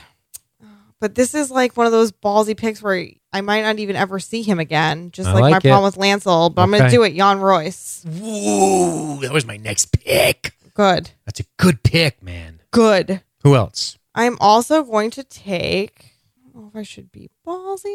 I'm going to take Grey Worm. Ooh, I like it. I think So we now need you a have- death of one of the little threesomes. You have there. 6. Are you good? Oh, nope. I get one more. You get 2, and then I get the last one. Okay, you get the last one. Well, that's a bummer for you. Why? La la la la. I get 2, huh? Yeah, you do. And then you're done. I'm going to go with, I'm going to tell you their names right now because I don't know them off the top of my head, but I thought, I fucking don't like picking them because they've been hanging on somehow. I'm going to say that we lose, no, maybe not. I say that we're going to lose, finally, mercifully. I'm going to go with Edmure Tully. Not a bad pick. Could pay off, or you could not see him all season. I know. That's my fear. We don't My see problem him with all Jan season. Royce. Yeah. Actually, you know what? Oh, too late. I already Too picked late. You already picked. I'm going to say we see the death of Thoros of Myr. Oh, you're doubling down on those Brothers Without Banners, huh? Yep, this is not a good list. I'm torn about where I should double down in King's Landing or... There are my picks, bitch. Okay, so just to recap, I have the Mountain, Littlefinger, Beric, Tormund, Edmure Tully, Thoros of Myr. I still have one more pick to make. I know. I'm torn between a couple of people here. Royce is a good pick. I wanted that pick so bad. There's a lot of people I think could die. Oh my God, there's so many. There's not many interesting ones left. There's some, like the fucking Sand Snakes, but Yeah, but they're without. could I pick Ilaria Sand again and go back with I that and hope know. for the best? I mean, should I do You it? gonna go that old hat? I think she loses one of her daughters first, but Yeah, but how do you pick which one I of those know. 3 of those bitches? I can't just pick pick Ilaria's the daughter. one with the worst bitch face. No, I'm just kidding. All right, pick who you want. I don't know. I could pick Ilaria. Oh, I know somebody I should have picked. Fuck. I'm going to pick Braun. Wow. All right, it's done. Set in stone. You know So- what we should have picked? Who? Fucking Euron Greyjoy, the old Greyjoy guy. I'm like, I picked him, but I picked Euron No, Greyjoy. you picked Euron. The So I have handsome one. Cersei, Euron Greyjoy, the handsome one, Podrick Payne, Jan Royce, Grey Worm, and Braun. Jon, Gray, and Braun. All right, there they are. There are picks. I'm sure when John listens to this, he'll get them. I feel pretty good about my picks, honestly. And I had Mountain, Littlefinger, Barrack, Tormund. Except the Littlefinger thing. I should have taken my last two overall. picks I don't love. I don't love Tully or Thoros of Myr, but I guess we'll see. I thought I would picking Thoros of Myr. I would have picked him over Beric Dondarrion, honestly. Yeah, I know. I guess he could come back, but if Thoros dies, Barrack's fucked. That's what I'm saying. Right, so. But also, I should have picked Littlefinger first, but I thought you might take Cersei. God, I'm so mad about this. Oh, I just think whenever the Hound is involved in anything, it's going to cause death and chaos. So maybe him riding around the brothers without banners causes some sort of chaos. I don't know. But, all right, we're done. We're done with that. That's the Deadpool. That was awesome. That was a lot of fun. Again, if you want in, hosts at libertystreetgeek.net, you have until the 15th. After that, you have until the 31st, but up until the 15th, you're guaranteed in. Pick 6 people. They have to have names. Check the rules on the website. All right, so we're going to get into a couple of listener comments, and then we're going to talk about some of the prophecies, which will lead us to a couple of possible predictions now that we've already done our Deadpool. So let's talk about a couple of listener comments. Jessica, do you have somebody you want to lead off with? Because I've been giving some love to John and Keith. I mean, you said there was few enough to where we could probably... Well, yeah, there's a lot from a couple of people and then some others that are worth... All right, well, what are the ones that caught your attention? Sorry, 1 second. All right, I'm going to talk about some of John's predictions. Game of Thrones podcast by LSG Media producer John Marginson. Baelish is going to try and eliminate Jon. His path to the Iron Throne is pay for the North and marrying Sansa to become Warden. He's going to look to undermine him like he did Ned. While she may harbor some jealousy, I think Sansa realizes the danger Baelish poses to Jon and will look to counter him. Basically, she's ultimately going to come through for her brother, even if there are highs and lows and mid-tension between the two. She'll do for Jon what no one could do for Ned. Protect him from a political animal. The Brotherhood allies with the Starks, and the Hound reveals to them that Baelish betrayed Ned. Ooh. Mm-hmm. Bran will reunite with Jon and tell him who he is. I'm all on the Jaehaerys Targaryen III bandwagon. Winter spreads further south and weather patterns shift. Dany loses part of her fleet in a storm crossing in the Narrow Sea. Euron could ally with the Lannisters. Cersei is single, and he could try to nab the throne through her. That's a good call. Euron trying to marry Cersei, especially if Cersei runs out of allies. The Red Keep burns. Even if Jon and or the realm are unaware of his identity, Tyrion could lobby for Dany to marry him. It would unite pretty much everyone against the Lannisters, and Jon is probably the most desirable bachelor in Westeros as the newly minted king in the north. Oh my God. You're a foul creature. The wall crumbles, or at least the dead begin spilling over it if Bran passes through it and breaks the seal protecting it from the dead. Good shit.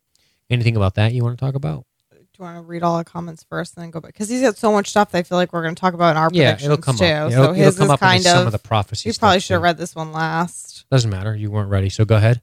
I guess I'm going to read a comment from Keith Minnow, if I must. Troll hungry. Feed me. This season was very frustrating. Starting out with the aborting the Dorne storyline, and it was late term.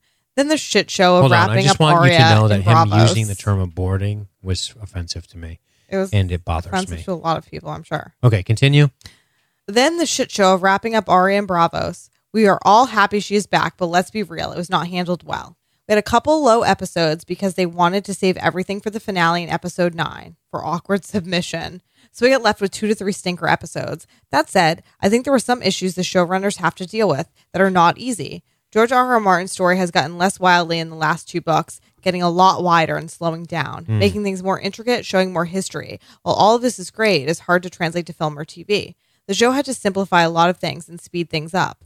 Not having certain details or not being able to build up all the characters required changes a lot. For example, reusing Jaime and Bronn constantly.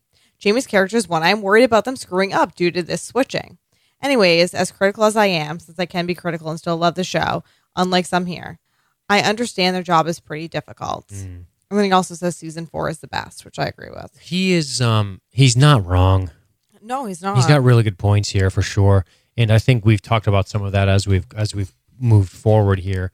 And I have a listener comment from Lisa I have a comment from Lisa Staton, I think is her name, Staton. And I want to talk a little bit about what she asked of us. Is this on this? No, it's an email. Oh, I'm like, where is it? And she said, could you guys please talk about some of the prophecies in the show? So unless you have any more listener comments, I would like to get into that. I'm going to read this one, but I'm going to butcher this person's name because they beg that you read their comment on the show. So okay, go for it. Mamdo Tawili? Where is it? Oh, yeah. Mamdo Tawili. Okay. I probably said that wrong. Sorry. Just tell me how to pronounce it. I'll pronounce it better next This is time. from Saudi Arabia, by the way. Okay. Pretty cool, And huh? I cannot pronounce it because I suck Pretty at life. far away. Pretty cool that he decided to chime in. First of all, I'm so pissed off that the show ended. And there will be no more weekly podcasts of GOT coming from you guys since it's part of the fun and enhances the whole experience of watching the show. Thanks, Thank bro. you. Now let's get to business. At one point in the final episode, I was surprised nobody knows or talked about Danny having locked up those 2 dragons for a while. Drogon is on the loose, and I suppose naturally the other 2 would be pissed as nerdy teenage boys who can't access their PlayStation 4 while their older drug-abusing bro can do whatever he wants. Shit. Sounds like he's got a pretty good handle on the Dragon culture. prototypical American family. That's really funny. The scene where Danny was riding Drogon, preparing to attack the masters and ships, when she looked down and the other 2 dragons destroyed the door and got loose. Notice the music change that happened. Absolutely. That was what was happening when the camera changed to the ground where the dragons were looking at Danny and Drogon. I was like, oh fuck, they're gonna go ape shit and attack Danny and Drogon now. Specifically Imagine because that the shit. music changed, but they just follow them like nothing happened and being like, it's okay, we love you, mommy and asshole brother. Let's attack like a happy family, yay. Yay! Other than that, it was an amazing season. Awesome. Good shit. Thank you very much for that, my friend. That was good shit. Made me laugh. It's Entertaining. funny and actually true. Awesome. So thanks for that, guys. And let's move on to what Lisa asked us to do. She to summarize her email, she wants us to kind of talk about with some of the things with the prophecies, some of the Prince That Was Promised stuff, and a few of those different things. And she really got me thinking about what this all is. And the first thing I want to say is that we got leading into these prophecies. We're pretty assured at this point that Jon is a Targaryen. His father is Rhaegar and Lyanna, so he's Targaryen and Stark, right? Mm-hmm. So that's something that's kind of interesting. There's a couple of other spoilers that I want to talk about. I think the first one is that we should probably discuss the Prince Who Was Promised, because that's, of course, a big one. But another one that's pretty crazy is this. Before we get to the Prince That Was Promised, I want to talk about the 3 heads of a dragon thing. Because do you remember that discussion, the 3 heads of a dragon, where that was it was like a Targaryen prophecy? Mm-hmm. And they're saying, not literally that there's going to be a 3-headed dragon, but that there's 3 dragons. The dragon on the Targaryen thing has 3 heads. And there's a couple of crazy theories going on that I wanted to talk about. And that is that, and this goes back to Danny. This is on popsugar.com. And it is during Danny's time in the House of the Undying, she has visions of her brother Rhaegar stating that the dragon has 3 heads. The 3-headed dragon theme is reflected in the series in multiple ways. Daenerys has 3 dragons. The Targaryen house sigil features 3-headed dragon, like I just said. Danny's ancestor, Aegon Targaryen, conquered Westeros along his 2 sisters, all mounted on dragons, by the way, and she has 3 dragons. Fans of the series have interpreted the prophecy in the House of the Undying to mean that there must be 3 riders for Daenerys' 3 dragons before she can win the throne. Presumably, Danny is one of the dragon riders, but now we have to figure out who the other 2 are. Do you want to hear some crazy shit? Sure. The other 2 could possibly be Jon Snow. Obviously. And Tyrion Lannister is I know not people a are saying Lannister. that. I know. Okay, do you want to hear some of the proof presented? Sure. And it's not proof, it's just adds to the speculation. Each one of them represent one of the major races in the lands. Mm-hmm. Tyrion is an Andal, Jon is descendant of First Men, and of course Dany is Valyrian. They're all outcasts. They're all the 3rd children. Mm-hmm. All their mothers died in childbirth. All their fathers are dead, right? It's all right. Well, now I'm starting... At first I was like, this is just a stupid theory people are having to be stupid, but now you're making me think. But it's interesting. They talked a lot about some of the parallels where it's known that Aerys Targaryen had a thing for Tywin's wife, which was Tywin's cousin. Ew. Incest and they were saying... households. Right. And they were saying that it's possible that something occurred there that caused an issue because there was a particular evening that occurred, and then after that, she left the capital forever and never went back? Is it possible that they had like first night privileges, like, in Braveheart, prima nocte, get to fuck your wife tonight? Obviously, they never make that explicitly clear, but they're saying, is it possible that Aerys Targaryen sired fucking Tyrion? Would that be crazy and weird? What does that mean? That means they're all related. Is there a three-headed dragon? Is the idea that there is a third person that's going to be a third rider because it's a prophecy that's been talked about since the House of the Undying?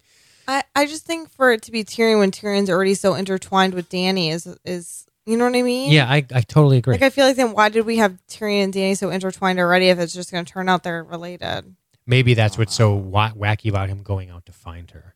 Obviously, you can't. There's no real proof. It's just speculation. Yeah. I'm not saying I believe it, but it's fun to entertain these theories. We all speculated Jon was going to come back to life, and look what happened there, guys. There's a couple other. This is on Quora.com.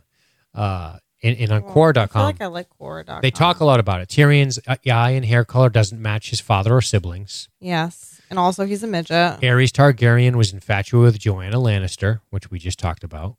Tyrion was obsessed with dragons as a child, even dreamed about them. Interesting. Mm-hmm. Tywin says Tyrion isn't his son multiple times and literally, quote, "You are an ill-made, spiteful little creature full of envy, lust, and low cunning.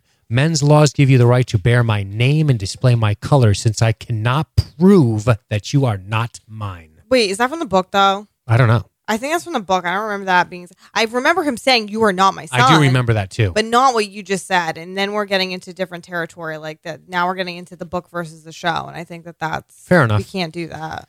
But just a couple of those things that I thought were pretty interesting. So I don't know. 3 heads has the dragon, 3 fires you must light, 1 for life, 1 for death, 1 to love, 3 months must you ride, 1 to bed, 1 to dread, 1 to love, 3 treasons you will know, 1 for blood, 1 for gold, 1 for love. That's all talking about that shit with Dany as well. Mm-hmm. So I don't know. Pretty cool. And then, of course, we should probably talk about the prince that was promised, the Azor Ahai kind of stuff. Obviously, it's not Stannis. Isn't it Sir Pounce? That's what I heard from the internet. Just saying. Is it Dany? Dany's a strong candidate. Is it Jon? There's a couple of different ideas that point to some of these people. But do you have any? Do you believe in any of the prophecy stuff? Obviously, do you think any of it mean anything? I feel like some of it's kind of interesting. I mean, yeah, I'm sure the prophecy stuff all means something. But it could mean a lot of different things, just like the Maggie the Frog stuff, right. Where, you'll be queen for a while, but then someone younger and much more beautiful than you will take over or whatever they said. And okay, that could have been Marjorie because that did happen for a brief time, but it also could be Dany. So, like there's a lot to it where it's more, it's not as obvious where it's like, okay, this one thing is going to be what it is. Yeah, I gotcha. Sure. I mean, there's a lot of things that point to Jon. Obviously, him being killed, or him being betrayed and stabbed, and different things like that. I feel like Jon is the prince who is promised, if there is one. And this is nothing against Dany or against anything, but if you look at Jon's trajectory and everything he's been through, and his circumstance, and his parentage, and his upbringing, and there's something to that. And this is why Jon could have never been dead. When he died, and there was just no way that was possible because the whole show has been building to Jon being this central figure in regards to everything in defeating the Night King. There's nothing about Dany in your mind where you're like, Dany is going to be this great, and yeah, maybe we think that, but the show's not hinting like, hey, Dany's going to destroy the Night King. The show's hinting like Dany's going to come to Westeros and she's going to take shit over. The show's hinting like Jon is going to save everybody from all their deaths. I like it. It's just something different between. How about Cersei? The witch tells her that she'll be supplanted by a younger, more beautiful queen. Like I was just saying. Yep. It could have been Marjorie, but it also still could be Dany coming up, and it probably will be Dany coming up. Right. Also, the thing with Jaime, which is very much speculated about Cersei's the idea of him maybe killing her, killed by younger. He was born technically before him. He's younger than her. Some of her undoing at the hands of at her own brother, which I think is obviously something that could happen. Or Arya Stark. Yeah, or Arya Stark. If you want to be on that fan theory, which I'm not. I'm on the Jaime one. Yeah. So, yeah. She foresees the death of all 3 of Cersei's children, the sociopathic boy king, Cersei, Jaime's first child, meanwhile, killed off in Dorne, Sir Tom and Ballet. But the icing on the cake, Maggie tells Cersei she'll meet a gruesome end. at the hands of the Volinquar, which is Valyrian for little brother. The detail validates Cersei's lifeblood, bloodlust for Tyrion as the culprit. Could Tyrion be the red herring? It could be Jaime. He's technically younger. God, I'm so excited.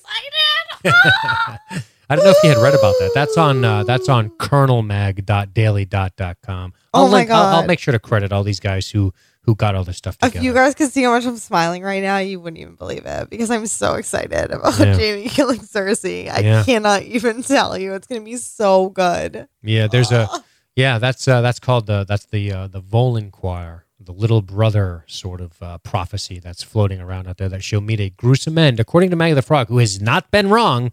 Not yet. That she'll meet a gruesome. But what's fascinating is it says she'll be supplanted by somebody younger and more beautiful. Yeah, but which Marjorie and Dany both were and are. Well, right. One's dead, so she's not anymore. Now she's dead. And but the prophet doesn't explicitly state will be her undoing forever. But maybe she just supplanted her briefly until she re-exerted power. Maybe now Jaime will. Maybe the prophecy will come forward. And correct. Yeah, interesting. Because we're all thinking, again, everybody's thinking, Dany's that younger, more beautiful queen. Sure. But the whole time, what did I keep telling you? Yeah. Oh, right here, me. Boosh. That it was Marjorie. Good stuff. But I love the Valinquar stuff. Me too is my new favorite thing. However you say it. Honestly, it's my new favorite thing. Yeah. So, and then of course, I mean, guys, you could look up this shit for days. You can look up all kinds of stuff with prophecies, Bran's prophecies, Tyrion's prophecies, dreams. The internet is chock full of them, and a lot of them are actually kind of cool to read about. It's just a fun thing to the prince who was promised, or Azor Ahai reborn. One of the things that points to Jon is that I believe Azor Ahai killed his lover, and Jon Snow didn't do, but he didn't do that technically. He was just there when she was killed by Ollie, right? Yeah, but he started the war that got her killed. Maybe. I miss Ygritte. I know. She was awesome. I loved her every day she was on the show. His beloved wife was Nissa, Nissa. The third time he had to plunge the sword through the living heart of his beloved wife, and it was the blood sacrifice that saved the steel. Oh, yeah. I remember. I watched a video about this once, actually. Unless, of course, this leads to him killing his lover Dany in the future. I don't know. That'd be wild, huh? I don't want him and Dany to be... I'm not into that. I'm not into that. I'm not either. Shut up. Go. Shut up. Go where? I don't know. Get out of here. I'm not into that, even a little. There's a bunch of stuff out there, so go ahead and read it. You won't be disappointed. A lot of the stuff was talked about in the show and all that shit. The stallion who mounts the world never really happened, so there's a lot of speculation there. When Dany first visits Vaes Dothrak and eats a stallion's heart, the Darsh Khaleen prophesizes about the stallion who will mount the world. Yeah, it's going to be Dany. Right. Is she a stallion? Or do they mean is the dragon the stallion and she's riding it? I mean, there's a lot of different things. Well, I mean... The prince will be fierce as a storm. His enemies will tremble, and their wives will weep tears of blood. So, Damn. I guess we'll find out. But hopefully that satiates some of the prophecy talk you were asking for. But... do you have any crazy predictions going forward? Is there anything else we want to talk about before we say goodnight to these people? My predictions is still Jaime kills Cersei and then it becomes awesome again. The Hound and the Brotherhood Without Banners are going to somehow hook up with Jon Snow. Yep. And fight for the Starks, which I'm really excited about. Sansa and Jon are going to have some type of rift between them, which I've already predicted before, but I will predict it again. Mm-hmm. And... Jonathan Marginson predicted this, and somebody I work with told me we were having a conversation about Game of Thrones, and they predicted this to me, but I'm kind of high on it now, is that Euron Greyjoy is going to go to Cersei, now that he realizes that Theon and Yara went to Dany, and he's going to try to make an alliance with her and probably marry her. So I think that's a possibility. I like it. I think that Cersei meets her death at the hands of her brother. I think that's going to happen because... I think Maggie the Frog is 4 for 4, 4 for 5 right now, and I think the fifth one's coming. So I think that's going to be the end of Cersei, and I think it's going to have something to do with Jaime. I think Jaime's going to make it through the season and become a different guy. There's something else is going to happen with him. I don't know if Dany reaches the shores of Westeros unmolested by either the sea or Euron Greyjoy, because that would mean that there's really no fight to be had at Westeros, because it doesn't take long to cross the narrow sea. This isn't crossing the Pacific Ocean. So, I mean, I know they're in crappier ships, but she's going to get to Westeros pretty fast, guys. And I don't know how much of a contention she's going to have. So I have to believe that means we're going to start seeing some shades of what's going on with the Night King. I think that'll be towards the end of the season and how they're going to have to deal with that. I'm thinking that I'm wondering, all this, we were all so excited about the heritage of Jon Snow. What does it mean? It means that he's a prince who was promised. God. Okay, that's my point. So in other words, all of this shit about Jon Snow's heritage, actionably, it doesn't really matter, does it? As long as he's still fighting for the Northern One to win. It just matters in our hearts. It does matter. I don't want to say it doesn't matter. I'm not a fucking robot.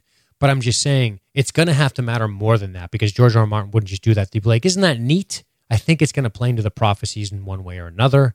It's going to alter his relationship with the North. And I think it might even alter his relationship with Dany Targaryen. And I'm curious as to how that's going to go. I'm really interested in the dragon will have 3 heads thing. If there is a third Targaryen, that's fucking cool. I want to know who it's going to be. Some say maybe Tyrion is the Lannister kids and Cersei and Jaime are fucking Targaryens. Who the fuck knows? God. There's all kinds of crazy shit out there. Like, say, like incest instead of Targaryens? Maybe. Sister fuckers, all of them. Good Lord. But lots of cool stuff coming. In closing, I just want to thank everybody who decided to sit through it this year. We had a blast talking about it. Hopefully my talks of evil and rape on the hierarchy of terrible deeds does not scare you away, and you come back next year for more. I had a blast. I think it's time to say goodbye to these good people. We will miss you. Make sure you check out our other podcasts by going to libertystreetgeek.net. Jessica, tell these good people goodbye. Everyone, this has been wonderful and a lot of fun. I've looked forward to doing this pretty much every Monday night for however 10 weeks. In this Friday nights, I will miss it in our fun chats and discussing this crazy show. Now we have to wait a long time to do it again. So it's pretty depressing, but it's been good and we appreciate you guys. You've been awesome. Fun. And this has been a fun episode to do. We didn't do this last season, which is too bad, but I had a blast. We're going to catch you guys on the flip side. We're going to go out and enjoy the rest of the evening and the rest of the weekend. And we will see you guys way out there on the internet. Thanks, guys. Bye. All right, ladies and gentlemen, thanks for checking out LSG Media's coverage of A Game of Thrones. Make sure you check us out on the web at libertystreetgeek.net. That's libertystreetgeek.net, where you can see other shows we have like The Walking Dead and the Science Fiction Film Podcast. All right, folks, we will catch you next week. Have a good one.